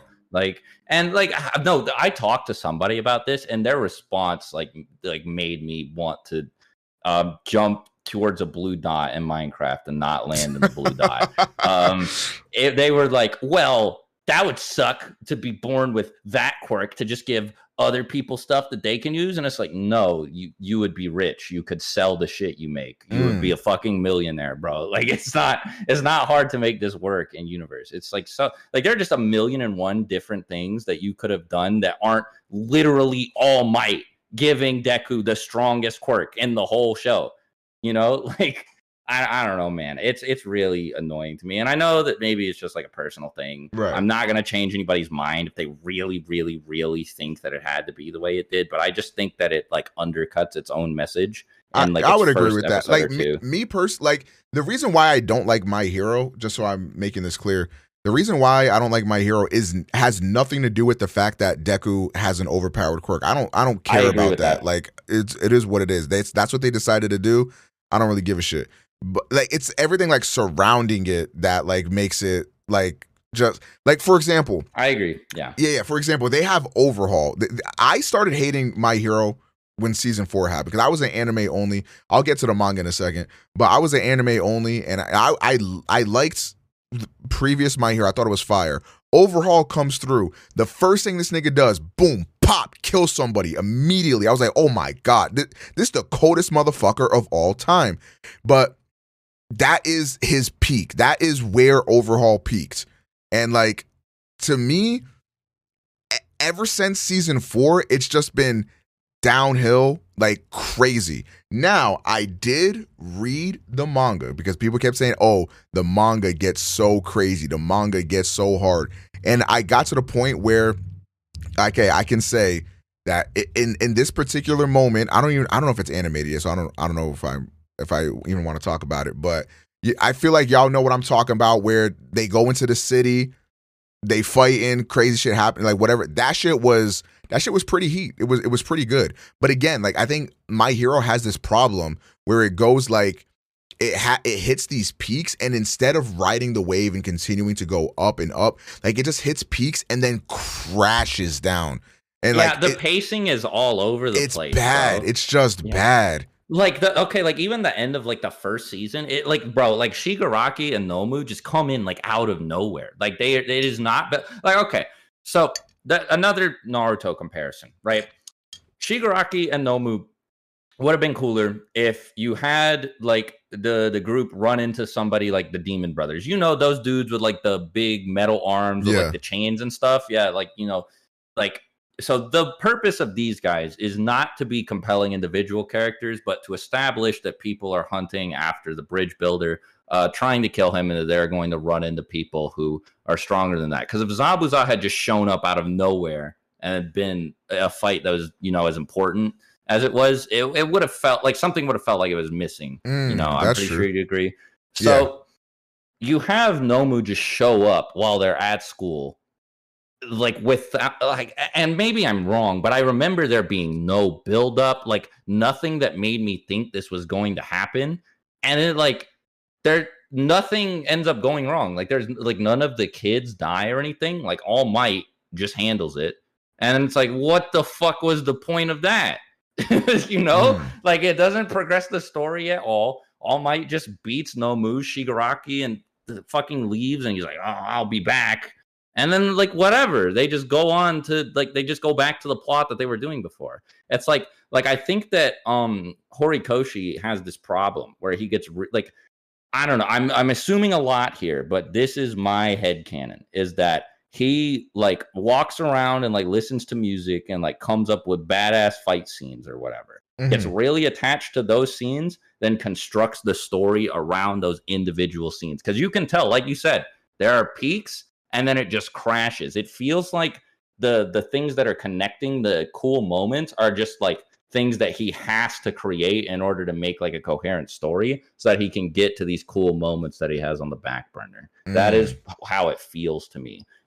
You know, like another thing that pissed me off at first, apparently this does actually go somewhere, but like Deku just keeps spamming his like self-destructive power and keeps getting healed. And like they frame it like it's like this big drawback, but like it never actually manifests in anything. But eventually, apparently, he actually can't use his arms anymore. So that's not a problem anymore. But I feel like it happened like a little too late. Like at first he was just blowing himself up over and over, and like they were like, oh, you know, this is gonna kill you, Deku, this is gonna destroy your arms, and it doesn't. And it's like you know, why draw all this attention to it? And like I don't know, there's also just like weird plot shit. Like how did Invisible Girl blow up one of those giant robots? You know, like Deku's going to like the most prestigious school ever, and then like he's in the most prestigious class of that school, 1A, and like half of the kids are just ass. That is like real shit though. Yeah. Like these are supposed to be like, y'all supposed to be the new like Overhaul, the new All Might and all that shit. But like, who outside of like Deku and Bakugo could really match up to that? No, isn't it weird that they start out in like regular ass high school and Bakugo's talking about this school like it's the big leagues, and it's like there's gonna be like a million more of him, and then they get there and Bakugo's top of the class. Like, I forgot about Todoroki too. Like, also Todoroki, yeah, but Todoroki's also relevant, but I think Bakugo's stronger than he is. Right. But yeah, man. How do you feel? How do you feel about the comparisons between My Hero and Naruto? Because my chat was getting into a little bit of an argument about My Hero being like a discount Naruto. I feel like, just to give my opinion on it real quick, I can see why somebody might say that or think that about the first season or two in particular. I think it is a little derivative of Naruto in those 2 seasons especially, but then after that I think it pretty much like it's completely own thing at that point. But I think it does turn into its own thing. I don't like the direct I Right. know I just directly compared it, but it was for like the sake of like a narrative thing. Right. It's so like I guess you could use another comparison there from like the Demon Brothers. Instead, you have like Zarbon and Dodoria for the same thing Right. with like Frieza. But you know, like I think that people directly compare them and say, "Oh, this is just like Blink, but better or worse." I don't think that's necessarily the case. Like you said, I think they're the most similar at the very beginning, and then they diverge pretty significantly Yeah, very later on. significantly, I would say. Yeah, for sure. Okay, so the next topic here, since we were just talking about Naruto, Naruto was voted the best anime in Japan. One Piece pack and put me on my ass personally. But what was your what was your reaction to this? What can I say?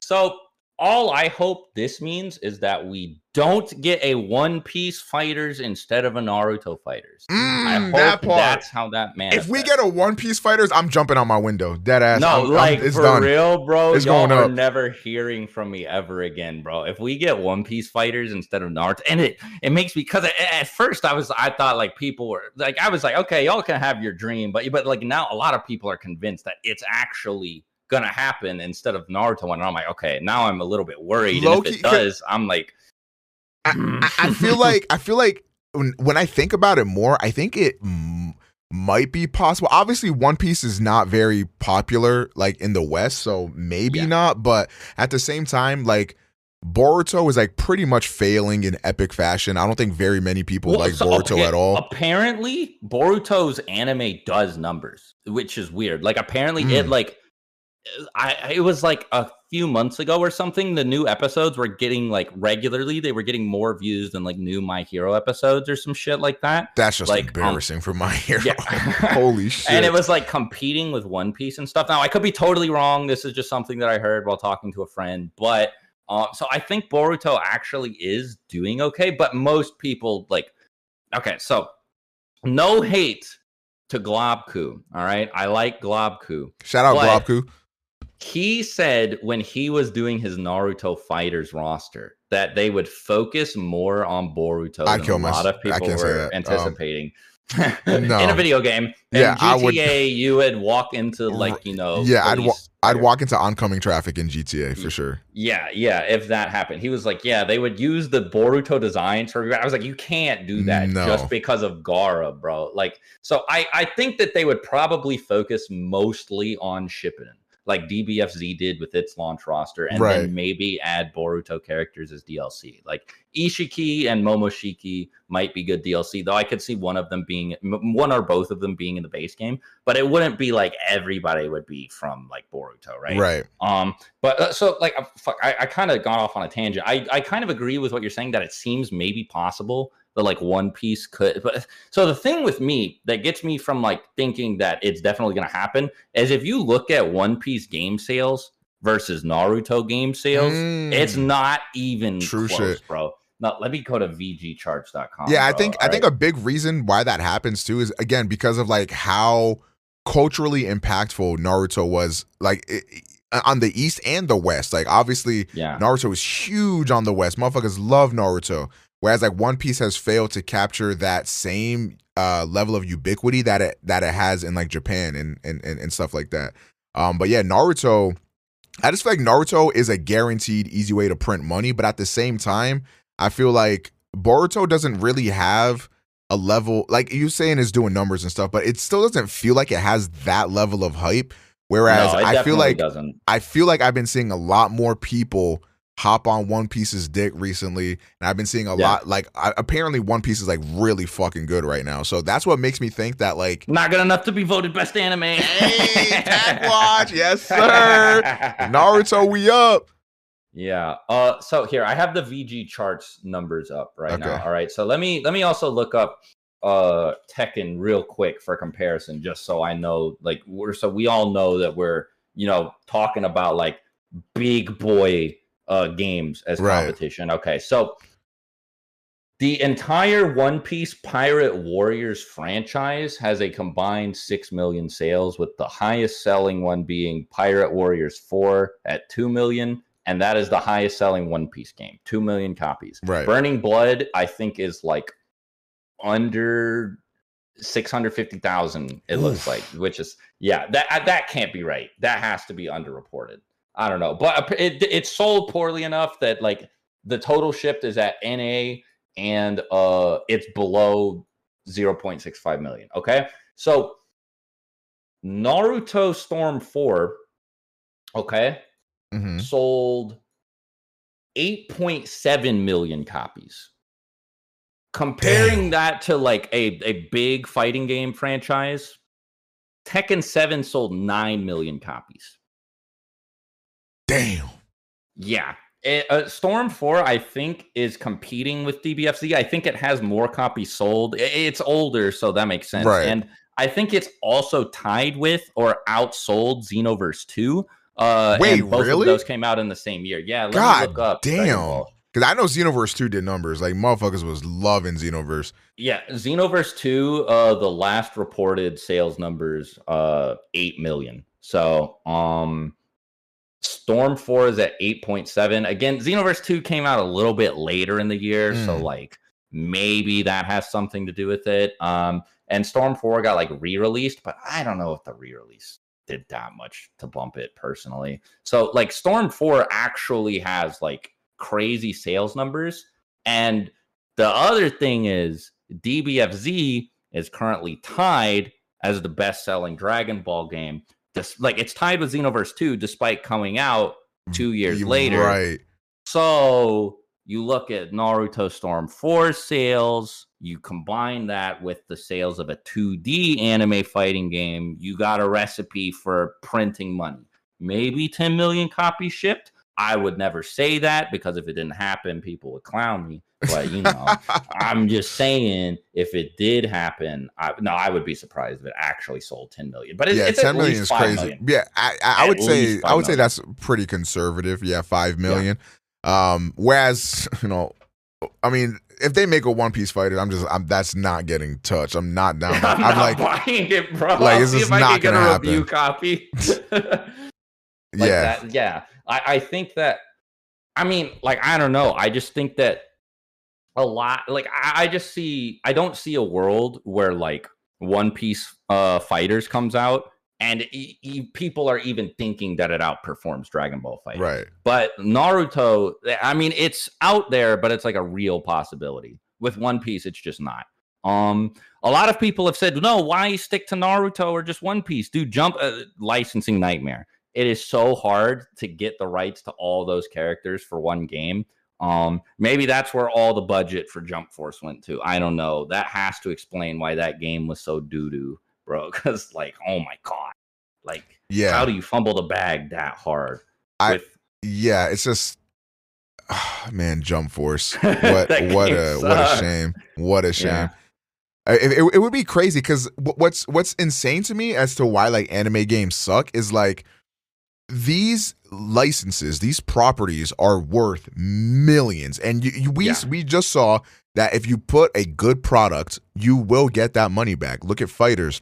Look at, you know, Xenoverse 2. Look at Storm. These games are doing great numbers. Now, imagine if you could make, like, a Marvel vs. Capcom 2 type game, but with all shonen characters. Oh, like, my God. It would be like, okay, so what I have been saying, now this would probably be very hard because, again, of all the, like, the licensing stuff, but just imagine, since Capcom's never working with Disney again because of what happened with Infinite, like Disney like said no X-Men, you know, all this other crazy stuff, like was really, really annoying. So they're probably not making Marvel 4, but like imagine if they were like, all right, they hit up Shonen Jump and they made Capcom versus Jump. Bro, that would be. If I could play Phoenix Wright and Sasuke on the same team, you would never hear me complain. Wait, you might have just did something. Hold up. Like, bro, it would be so good. I would be happy forever. That would be like, the only game anybody ever needed forever. Yeah, like Mega Man versus Goku, bro. Stop it. Dante versus Goku, Dante versus Frieza. Like, imagine the dialogue too, because a lot of the dialogue in Marvel 3 is like awesome. You know, you got like Deadpool talking to like what's the dude's name from Dead Rising? Frank West. Yeah, Frank West. You got like Deadpool talking to Frank West and like weird shit like that. Like And just seeing all the like goofy combos and stuff, bro. It would be great. Capcom versus Jump would be awesome, but I don't think it's that realistic. My main game that I really need to happen is Naruto Fighters, though. And Yeah. since Naruto won Best Anime, I'm hoping we got a shot at it over One Piece. Like, please, bro. Please, bro. Like, I'll know I'm going to hell when I die if One Piece gets the fighting game and not Naruto. I'll know that I messed up somewhere and whoever's in charge is not happy with me because of it. I'll be like, all right, my bad. You know, I'll start preparing because that would be the worst. Like when I see the news, when I see One Piece Fighters announced or whatever, I'm just gonna put my phone down and go to sleep all day. I'm gonna be so sad.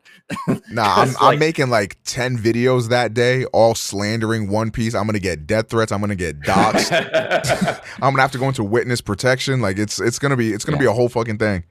And it's not that I hate One Piece. It's just I like Naruto more. I want the Naruto. No, I hate One Piece. Fuck One Piece. Yeah. Trash ass anime. I get it, bro. The thing that made me drop One Piece wasn't even that like I could. It was just that like all my One Piece friends kept telling me, "Nah, bro, you're nowhere. Just wait till you get somewhere. Then it's gonna just keep going. Then it's gonna really get heat." And I was like, "Bro, I am 20 volumes in. Meruem's on the cover of Hunter x Hunter Volume 20 or like whatever, Volume 22, I think is what it was." Damn, that's crazy. Yeah, like the Sasuke retrieval arc is 20 volumes into Naruto, and then like 20 volumes into One Piece, you're just getting to Alabasta. That's like the beginning of the shit. That's like the first actual arc. And it's like, really? It took that long, bro? Like, so I was just like, no, I can't do this if y'all are going to keep telling me that. I liked it enough from what I read. I think it's better than all the New Age stuff I've seen, like Demon Slayer, My Hero, Black Clover. I don't know if Attack on Titan counts as New Age. I like Attack on Titan way more than One Piece, though. Damn, you've chose some real stinkers for New Age. For New Age, have you watched Vinland Saga? No, I haven't seen Vinland Saga. I've heard it's decent though. Yeah, see, you gotta watch shit like Vinland Saga, like Mob Psycho, like actual. Oh yeah, anything made by one doesn't count. That's, okay, yeah, because Mob Psycho is peak. Speaking of, the October anime season is upon us, my boy.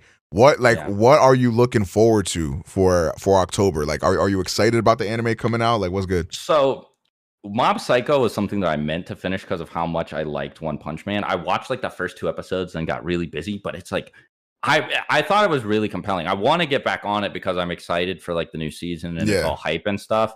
What else is coming out around now? Because like, so there's Mob Psychos.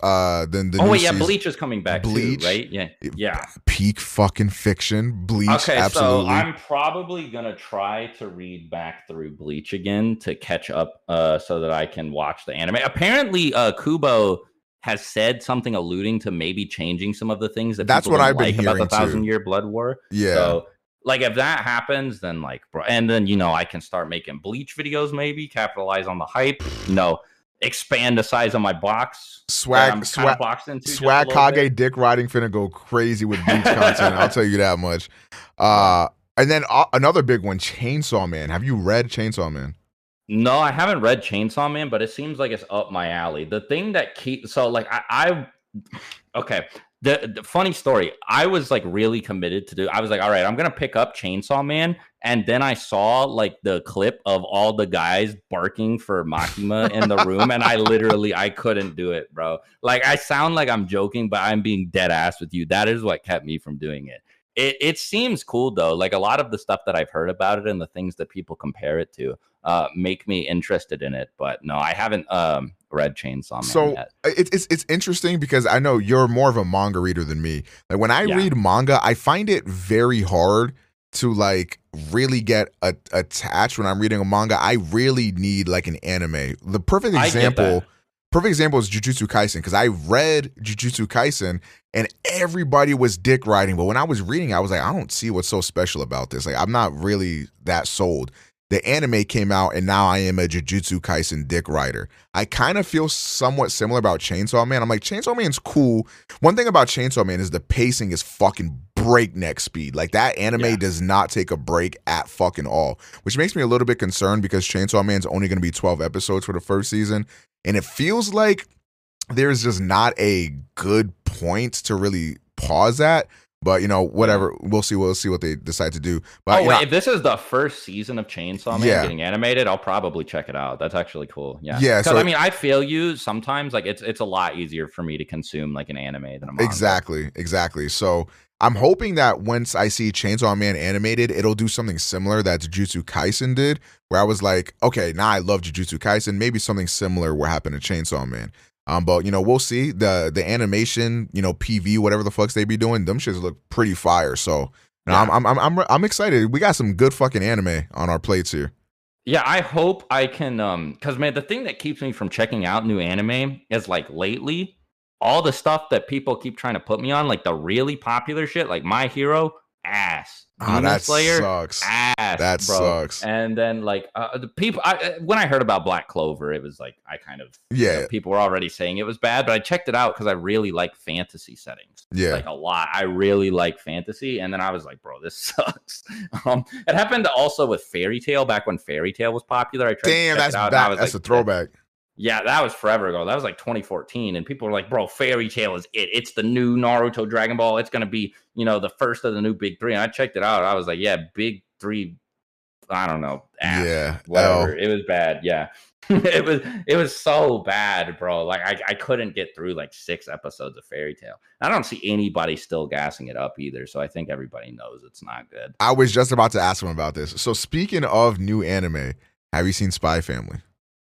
Oh, I read the first like 10 chapters or so of Spy Family when it was like when it just came out. Yeah. Because that was like I was going on like a podcast with Zenrato and like Neo to because they'd like do this weekly manga thing or whatever, and they had me on as a guest, and so I read Spy Family and I liked it, and then I was like, okay, I'm gonna pick it back up, and then I didn't. But no, bro, that debut chapter was awesome.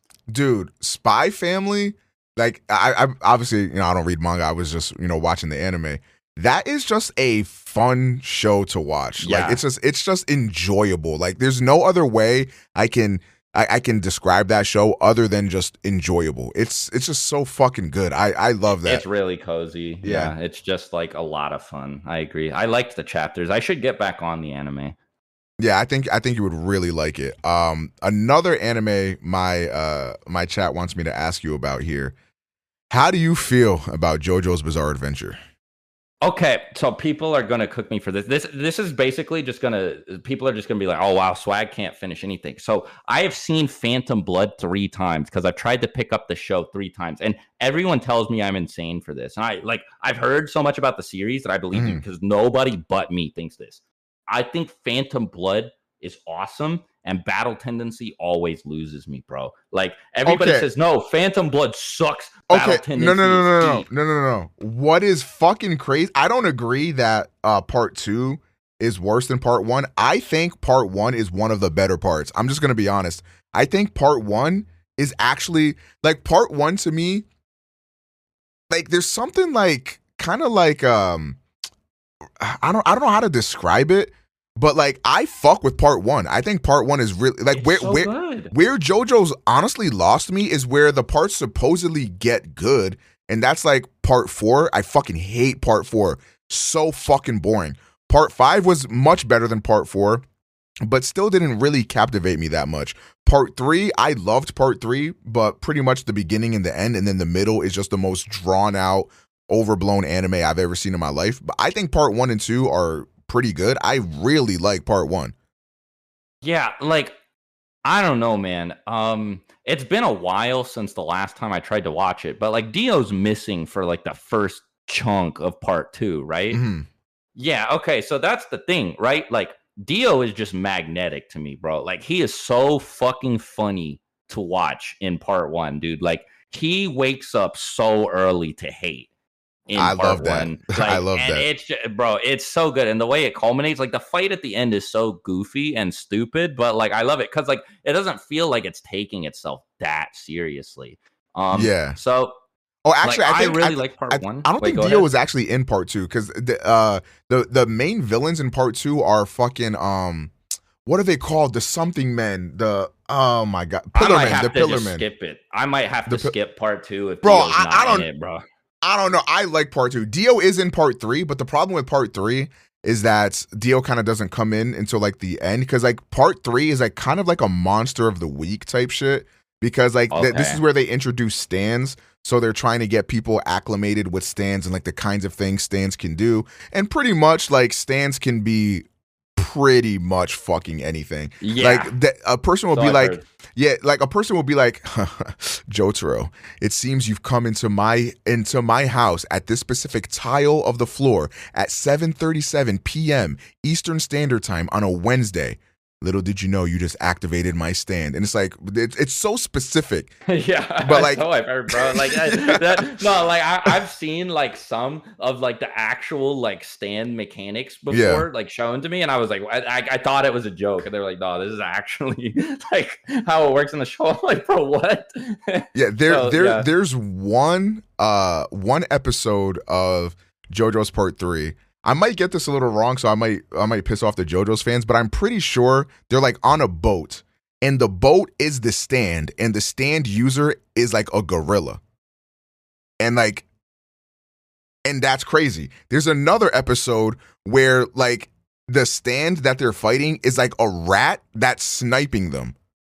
And it's like, what the fuck is happening? Yeah, bro. But like, it's kind of like, I do like I think part 3 is entertaining. Like, I think that's why I like part 3 a lot more than most people. But like part 4 gets a little more slice of lifey, and like it kind of loses me a little bit. I think another reason why part 4 loses me is because people were hyping up the main villain of part 4 as like one of the best villains in anime, but I just didn't see that. So it kind of fell flat for me. I think I let people's like build a false expectation for me. So I think, that's on me or whatever. Part 5 is much better. I do think part 5 is much better than part 4, but it's still kind of like, I just think the first 3 parts were just better to me.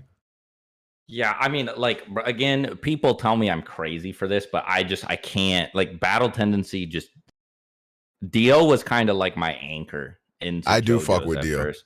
He's so fucking funny, dude. Like, that dude is hilarious. Like, this just proves that sometimes you don't need like an overly intricate character with like some deep meaning why he's doing shit. Like, Dio just wakes up and is like, I choose evil. I choose to be an asshole. Like, and that's just entertaining to watch. Everybody likes Dio. Like, nobody looks at Dio and says that's a bad villain, right? Like, 0 people. So yeah, I agree with you. He's like really simple.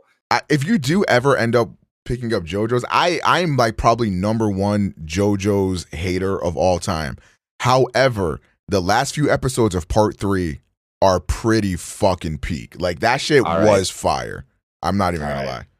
I will take another look at it eventually. I think Bleach, just monetarily makes the most sense to pick up soon.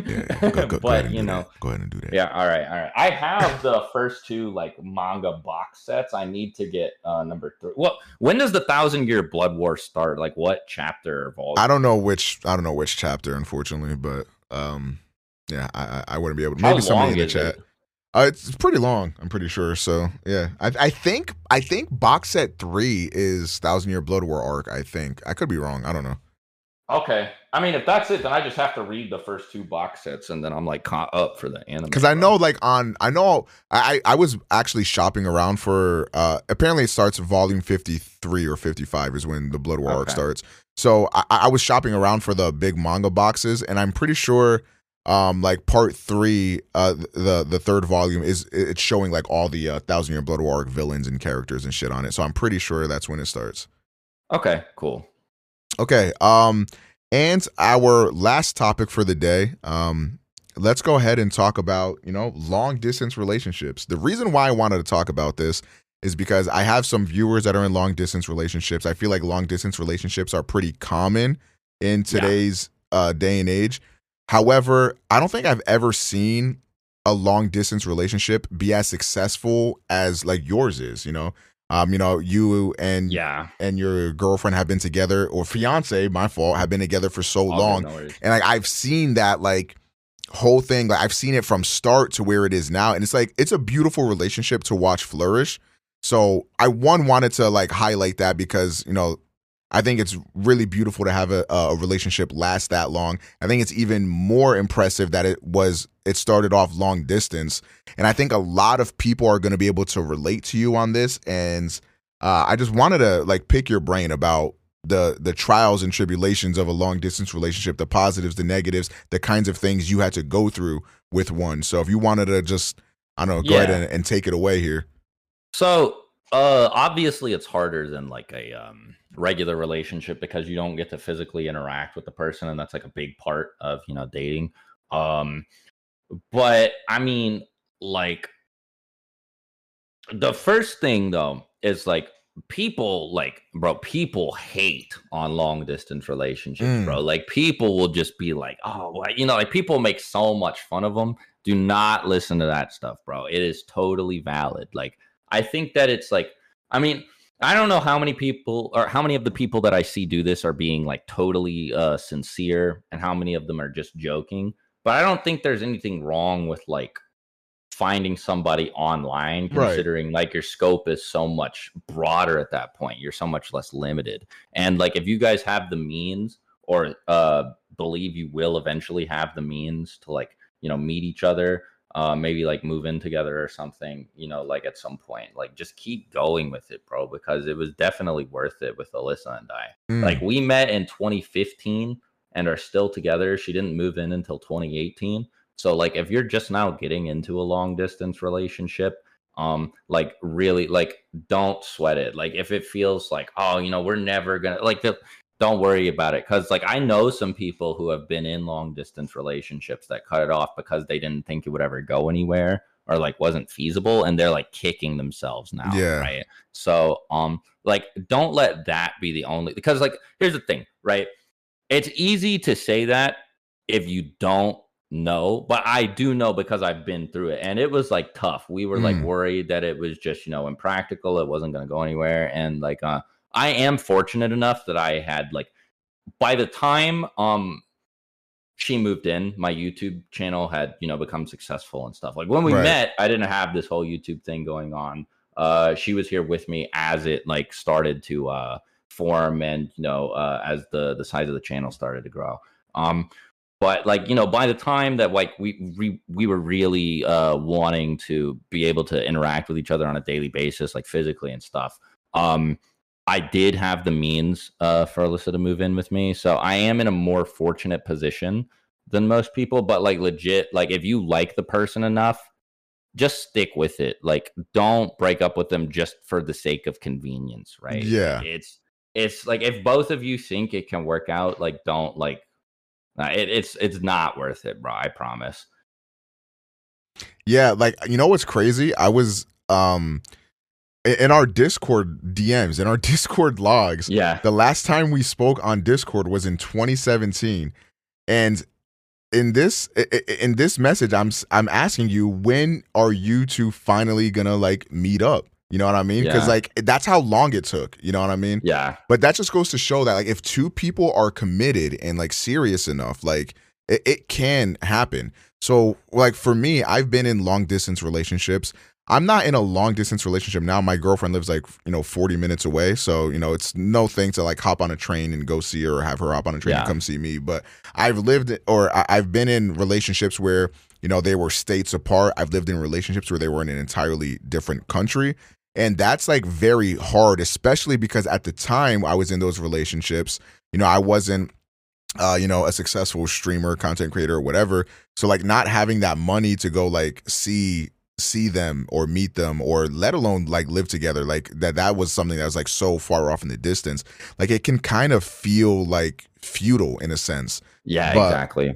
I also think, like, for example, when I met my girlfriend that I'm dating now, we met when the pandemic like started, so we could not go anywhere. So for like a year and a half of our like relationship or whatever, like, we never saw each other. But in that time, like, we bonded a lot. We spent a lot of time together. We learned a lot about each other. So when we finally met up, it really wasn't that awkward, because, you know, we'd been talking every day for like over a year at that point. So it was kind of like, it was easier to like ease into that. I also find like there is some sense of like there's some sense of like freedom in like having some distance, because I've also been in relationships where, you know, the person lived like 5-10 minutes away. And in that instance, like, it's kind of like expected that you guys spend every moment together, all your free time is together. And especially, you know, a lot of, you know, the women I've dated were not very understanding of like content creation as a job. So when I would say, hey, I can't hang out, I got to stream or make a video, she'd be like, you know, oh, I couldn't do that, bro. yeah, like, oh, thank goodness Alyssa was like, yeah, exactly. But oh, like, what, you're not hanging out with me to play games, or, you know, like, that's kind of the normie thing. So like, being able to find somebody that is more understanding of you and like your situation, especially as a content creator, is much easier online.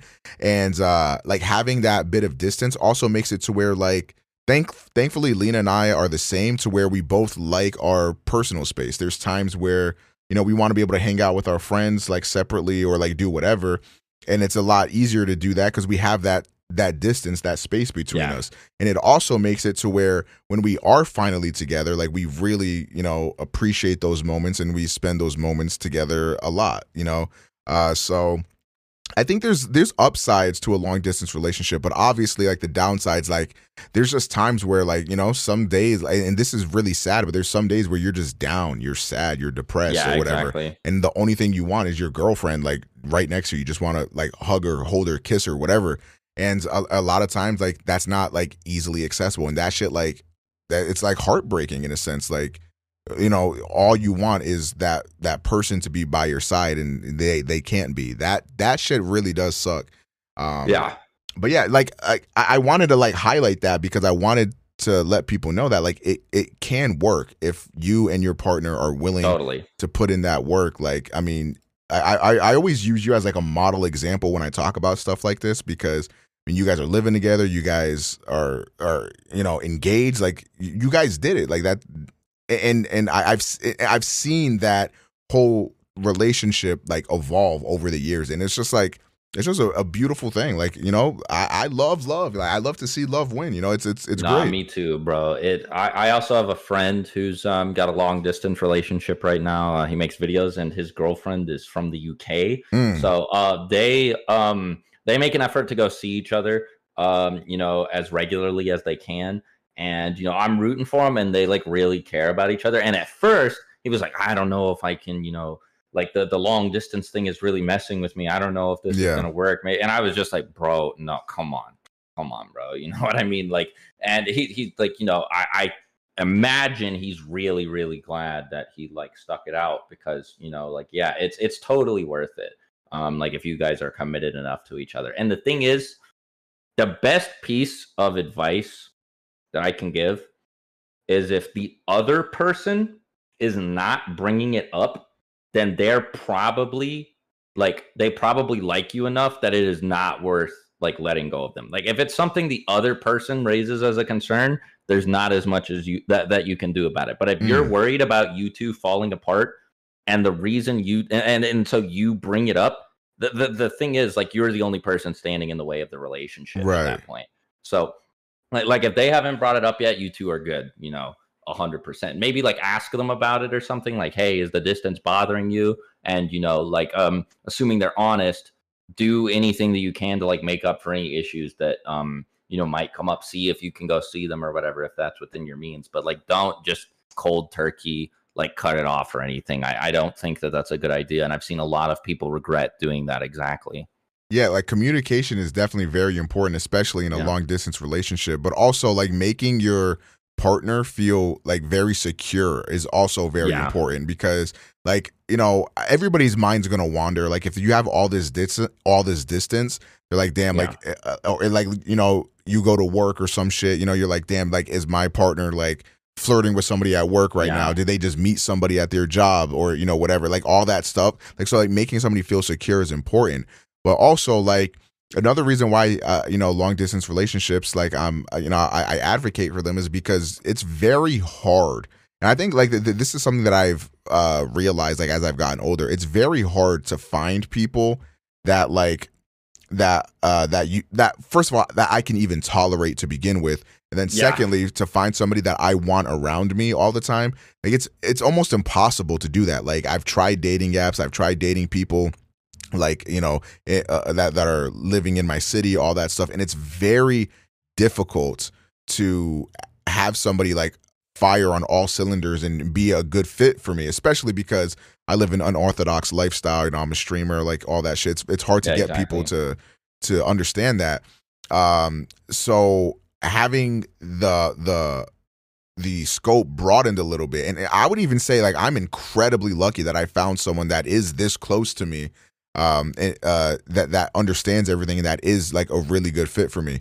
You know, a lot of it is, you know, it is luck, but also like, you know, relationships, they are going to be work. You know, you have to make sure your partner feels safe and secure. You have to make sure that you're communicating the things that are bothering you, and then also when they bring up things that are bothering them, like you have to listen to that shit. Like communication is very important. Yeah. No, I totally agree. Right. I mean, like, again, like you have the downsides, but like for a lot of people, it's just like totally not practical Mm, to meet somebody new. I mean, especially like you said, for like you and me, where like a lot of like our job is at home, right. and like you don't have like like like a lot of the stories you'll hear are like, oh, I was at lunch off of work, and I met this person there, or I went to hang out with friends after work, or I stopped somewhere while I was in the city for work. Like a lot of the time the story has to do with the person being near their job. Right. Hopefully they don't meet the person at their job, otherwise you end up with like a slightly different try guys situation, um one where at least you're not cheating on anybody, but it's still a little weird because Right. it's a coworker. But like, and if you work from home, like, like it's just so much more like limited, right? Like I don't know if I would have found anybody else. I'm also really thankful that I found Alyssa before I had like the YouTube thing, because like I would not know how, like I wouldn't know how to use this as like, oh, is this like a flex, or should I not tell people about Mm. this? Like should I try to keep this hidden? Because See, it's like that's some people are gonna think it's goofy as fuck, right? right. Like, That's another thing, like, you know, because you could deal with like clout chasers and all that stuff. But one yeah, thing that I actually wanted to ask is like, so you have never shown your face, like nobody knows like what you look like or whatever. no. So one, how did that? How did you first reveal yourself to your now fiance? And two, like in a hypothetical situation, like if you were to meet somebody, like let's say you had never met your fiance or whatever, like how would you even handle that situation of like them not knowing what you look like? I feel like I would be so paranoid and I would just not Nah, bro. trust anyone. Yeah, I agree. Well, like that's the thing. Like if I met somebody online, I would be like really, really spooked about showing my face. But Yeah. there was a point in time where Alyssa and I were broken up for a little bit because of this like distance issue. Like there was just this whole thing where like her parents really, really, really wanted me to go meet them first. And I was like, bro, I'm like 19. I don't know. You guys should come down here. And like, we were just like, you know what? And so like, we broke up for a bit because like, we were just like, maybe this is just too much to handle. And that shit sucked, by the way. That is one of the main reasons I think that people should just stick it through if you really, really like the person. Cause Yeah. I was like, oh my God, I was down horrendous, bro. I was struggling during that week. But during that week, I started talking to this one girl, and like it wasn't like there was anything wrong with her or whatever. I just really, really missed Alyssa, and I ended up breaking up with her because I was like, yeah, no, it's not. Yeah, I just would feel really guilty because I Mm. still have feelings for this other person. If we stayed together, but I sent her my face, and I was like paranoid for a while that shit was gonna get leaked. Eventually, I was just like, all right, I guess if she posts it, it's whatever. People will just know what I look like. But for a minute, I was just like, oh no, I don't know what's gonna happen. But I mean, it's like at this point, I'd probably be cool with it or whatever. It's like because like I went to DreamCon and people saw what I looked like with a mask on. Hmm. But it's not the same thing as like a full face Right, reveal, right, right. obviously. So if I was meeting people in person though, it would just be like the complete opposite issue because I wouldn't even know how to introduce myself. Like they'd be like, "So what do you do for a job?" I'd be like that I Yeah. would just freeze. I'd just be like, "Oh, like Have the you heard of me the being hit silent, anime Naruto? like the me being silent would probably be like a sign of, oh, so you're like unemployed. I'd be like, Right. no, definitely not unemployed. But like the conversation would just get awkward and I would like fumble. So like, I don't know. I'm just really glad that I met Alyssa because I love her to death. I feel that like I feel like lucky every day because Yeah. like if I hadn't met my girlfriend in the way that I did, I just don't know like what the fuck I would be doing. So yeah, I definitely Yeah. can understand that. Um, next up, we have some questions from the audience. We can run Okay. through these. So this question comes from L Wolf. He asks, "How has content creation affected your mental health?"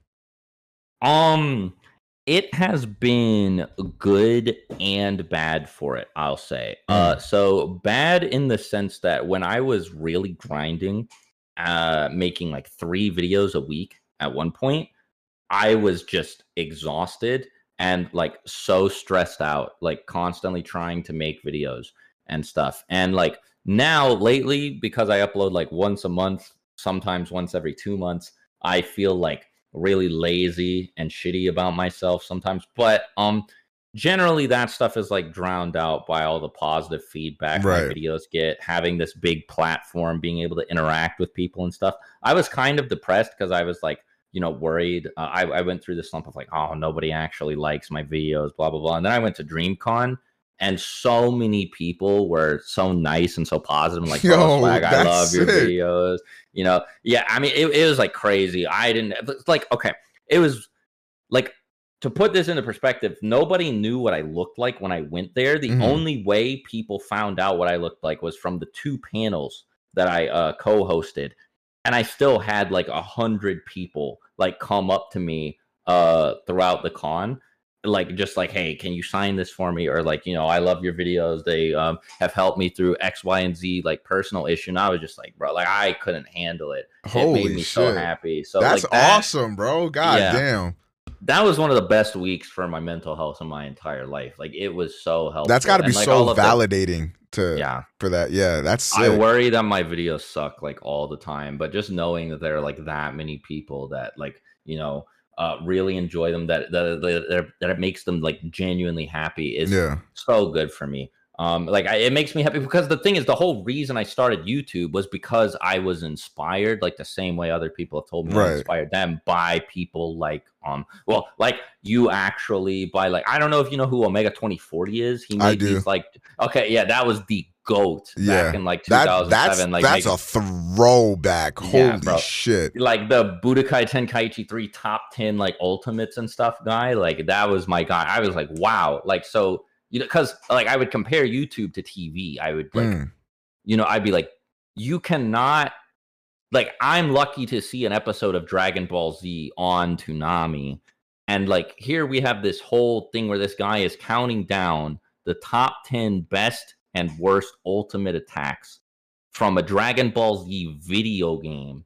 And he can just do that and people will watch it. So you Mm. can make videos about whatever you want without like a cable network or any of that. Like, I mean, I was a kid, so my thought process wasn't like that complex at the time, but I just knew that, like, I knew that there was like a barrier to entry with TV that didn't seem to be present with YouTube. And I was like, I think that I could actually do this. I really want to do this. And then, there were other people who would just like, I mean, like early 2010s was like the let's play, video game Right, content right. creation craze, right? So that's what I first started doing. And then eventually, I pivoted into the Naruto content, or like the scripted, lore essay content on my main channel. And like, knowing that like people have because people have been like, you inspired me to start my own channel, and this and that, and people just be like, oh, your videos, like I said, they help me get through this personal issue, or they help me get through work every day. Like knowing that people have that same experience as I do with all of these other creators whose like content I consume, it's like,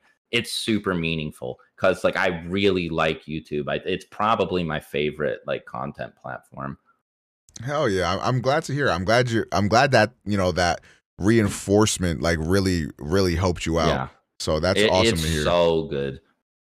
Another question that I have here comes from Ape Man, aka Scoobs. He says, "You're on a private plane traveling the entire globe. It's a direct flight.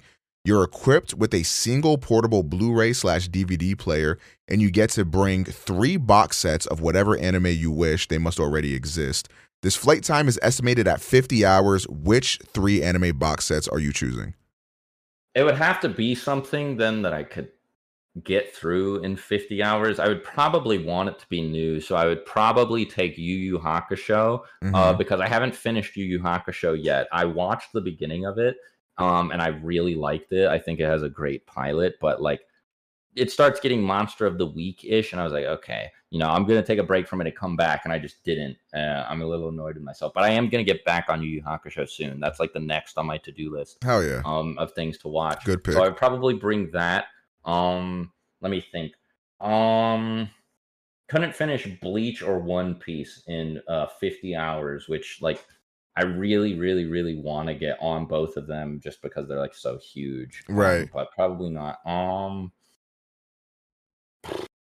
Uh Death Note probably just because it's really easy to watch and is a lot of fun.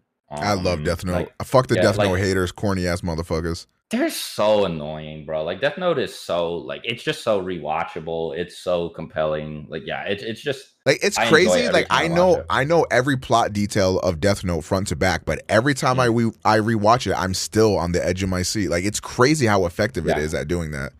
That's how I feel about Death Note and Breaking Bad. I've rewatched both of True them shit. That is true so many shit. times. Yep. I'm just gonna pick Breaking Bad as my third anime. Just because whatever, bro. Breaking Bad is so good. If you guys haven't watched Breaking Bad, by the way, I know some people have this like spite complex about it. Like, oh, so many people try to put me on it. Well, now I'm not. Now I'm not watching it. Y'all are annoying. But like, no, like you're just like it's just an L for you, bro. Like you're not actually spiting the people. Yeah. The way you think you are. Breaking Bad is actually really good, and you are depriving yourself of one of the best pieces of TV ever. You know what was Like, funny? I got so sick and tired of everybody dick riding Breaking Bad, and I was Yeah. like, I got so upset with people just saying, "Oh, Breaking Bad is the best TV show," because I hate it.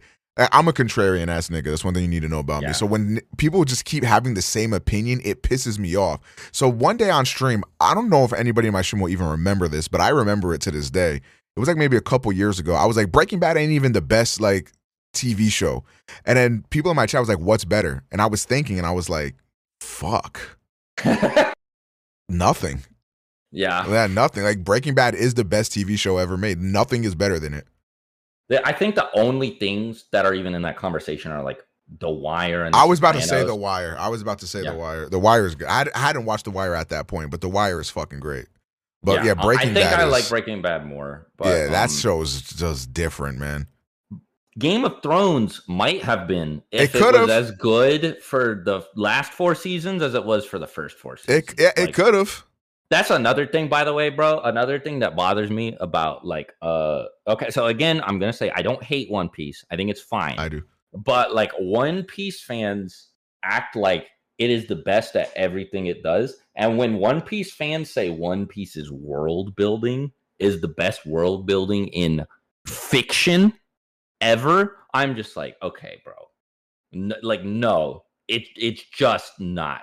The world building in Game of Thrones is like next level, bro. Yeah. Like that, like okay, like you go back and you rewatch Game of Thrones and you're like, wait, like they're talking about characters who you know like a million things about. Like, spoilers if you haven't seen the show or finished it yet. Like Jon Snow's dad, Rhaegar Targaryen, gets brought up in like the first episode like a billion times. Like that whole thing about him, like Robert's Rebellion and like the Mad King and all this stuff you find out about Jaime later. Like it's all recontextualized by stuff you find out later. So you can tell that like George R.R. Martin, like bro, like he thought that like it's so fleshed out. Like it feels like a real place. Westeros. I mean, like the whole world of Game of Thrones. Yep, like, I agree. Westeros, Essos, all of that stuff. Like, and for people to say One Piece, which is like got like butt chocolate island and shit like that, bro. I'm just like, bro, look, it's the world building in One Piece is like good. I'm not going to say it's like bad or anything, but to say it's the best world building in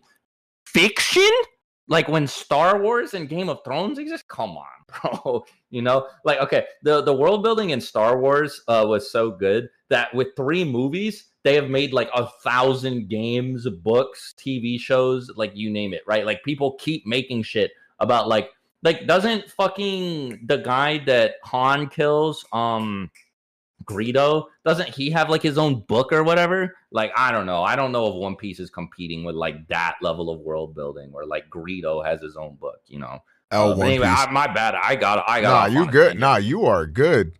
Go off. Fuck One Piece.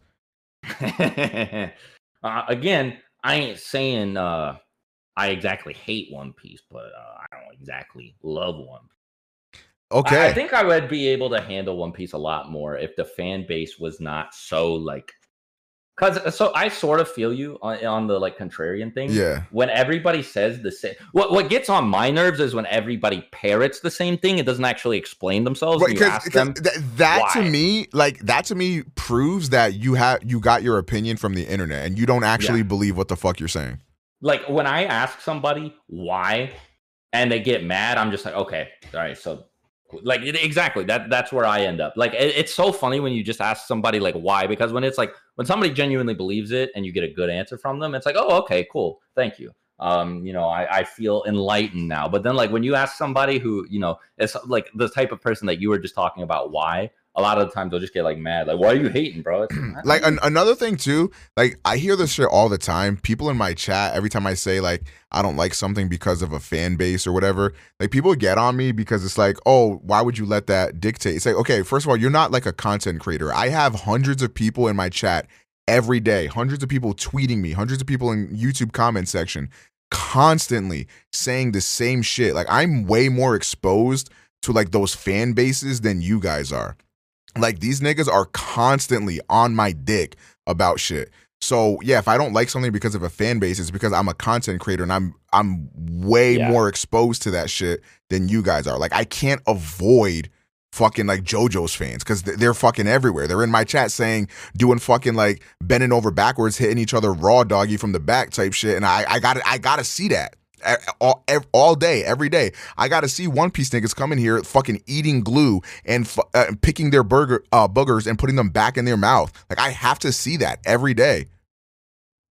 Yeah, it's well, and it's weird too because a lot of people will be like, "Oh, you hate One Piece because of the fan base." You know, I've literally seen somebody in my replies say, "You hate One Piece because of the fan base." That's not very fair, you know. Like, and then I clicked on his account. And I kid you not, the first tweet I saw was this guy fucking shitting on Hunter x Hunter and saying the fan base has like a superiority complex. That's crazy. I mean, they do, like, but that's crazy. A little bit, but it's also really, really good. Yeah. I mean, with his point, it's fucking dumb. Yeah. Well, like, especially because it's like you can't say that and then go like, you know, like say but you know, again, my bad, rambling, but the specific like point that One Piece has incredible world building pisses me off, especially because so much of the manga is just text. Like much. I know I just praised Hunter x Hunter, but One Piece has a lot of like. I mean, I'm sure One Piece world building is very good, especially when compared to like other anime, but.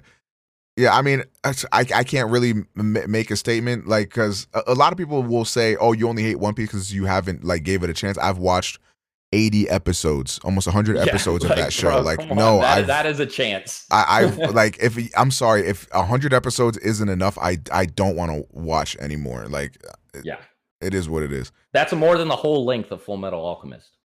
I could watch Full Metal Alchemist twice with the amount of time I put into dumbass fucking One Piece. Speaking of, that show also has better world building. Full Metal Alchemist is simply the best work of fiction ever made, and I don't care what anybody says. I think that is a valid opinion. Okay, it's been I need to rewatch it. The first time I watched it was in like 2011 or something, so it's been forever, and I don't remember anything about it. But I want to watch it again. Yeah, you absolutely should. It is my favorite anime ever. Now to wrap up this episode of the podcast, we will be nominating our Dick Rider of the Week. The Dick Rider of the Week is somebody who has been riding my dick all week and has been great at being an Omega Pro supporter and just can't get enough of my cock. And the Dick Rider of the Week will have to go to Spicy Scrimp. This man, it's like single-handedly got us to daily sub goals every day. This man has donated a lot. This man has been on my dick. So chat, can we please get a W Dick Rider in the chat room? Spicy Scrim, I appreciate you for taking every inch of my 2-inch penis. It must have been pretty easy. And finally, the Twitch clip of the week has to go to this clip. If you guys are unaware, Kanye wore a White Lives Matter shirt, and I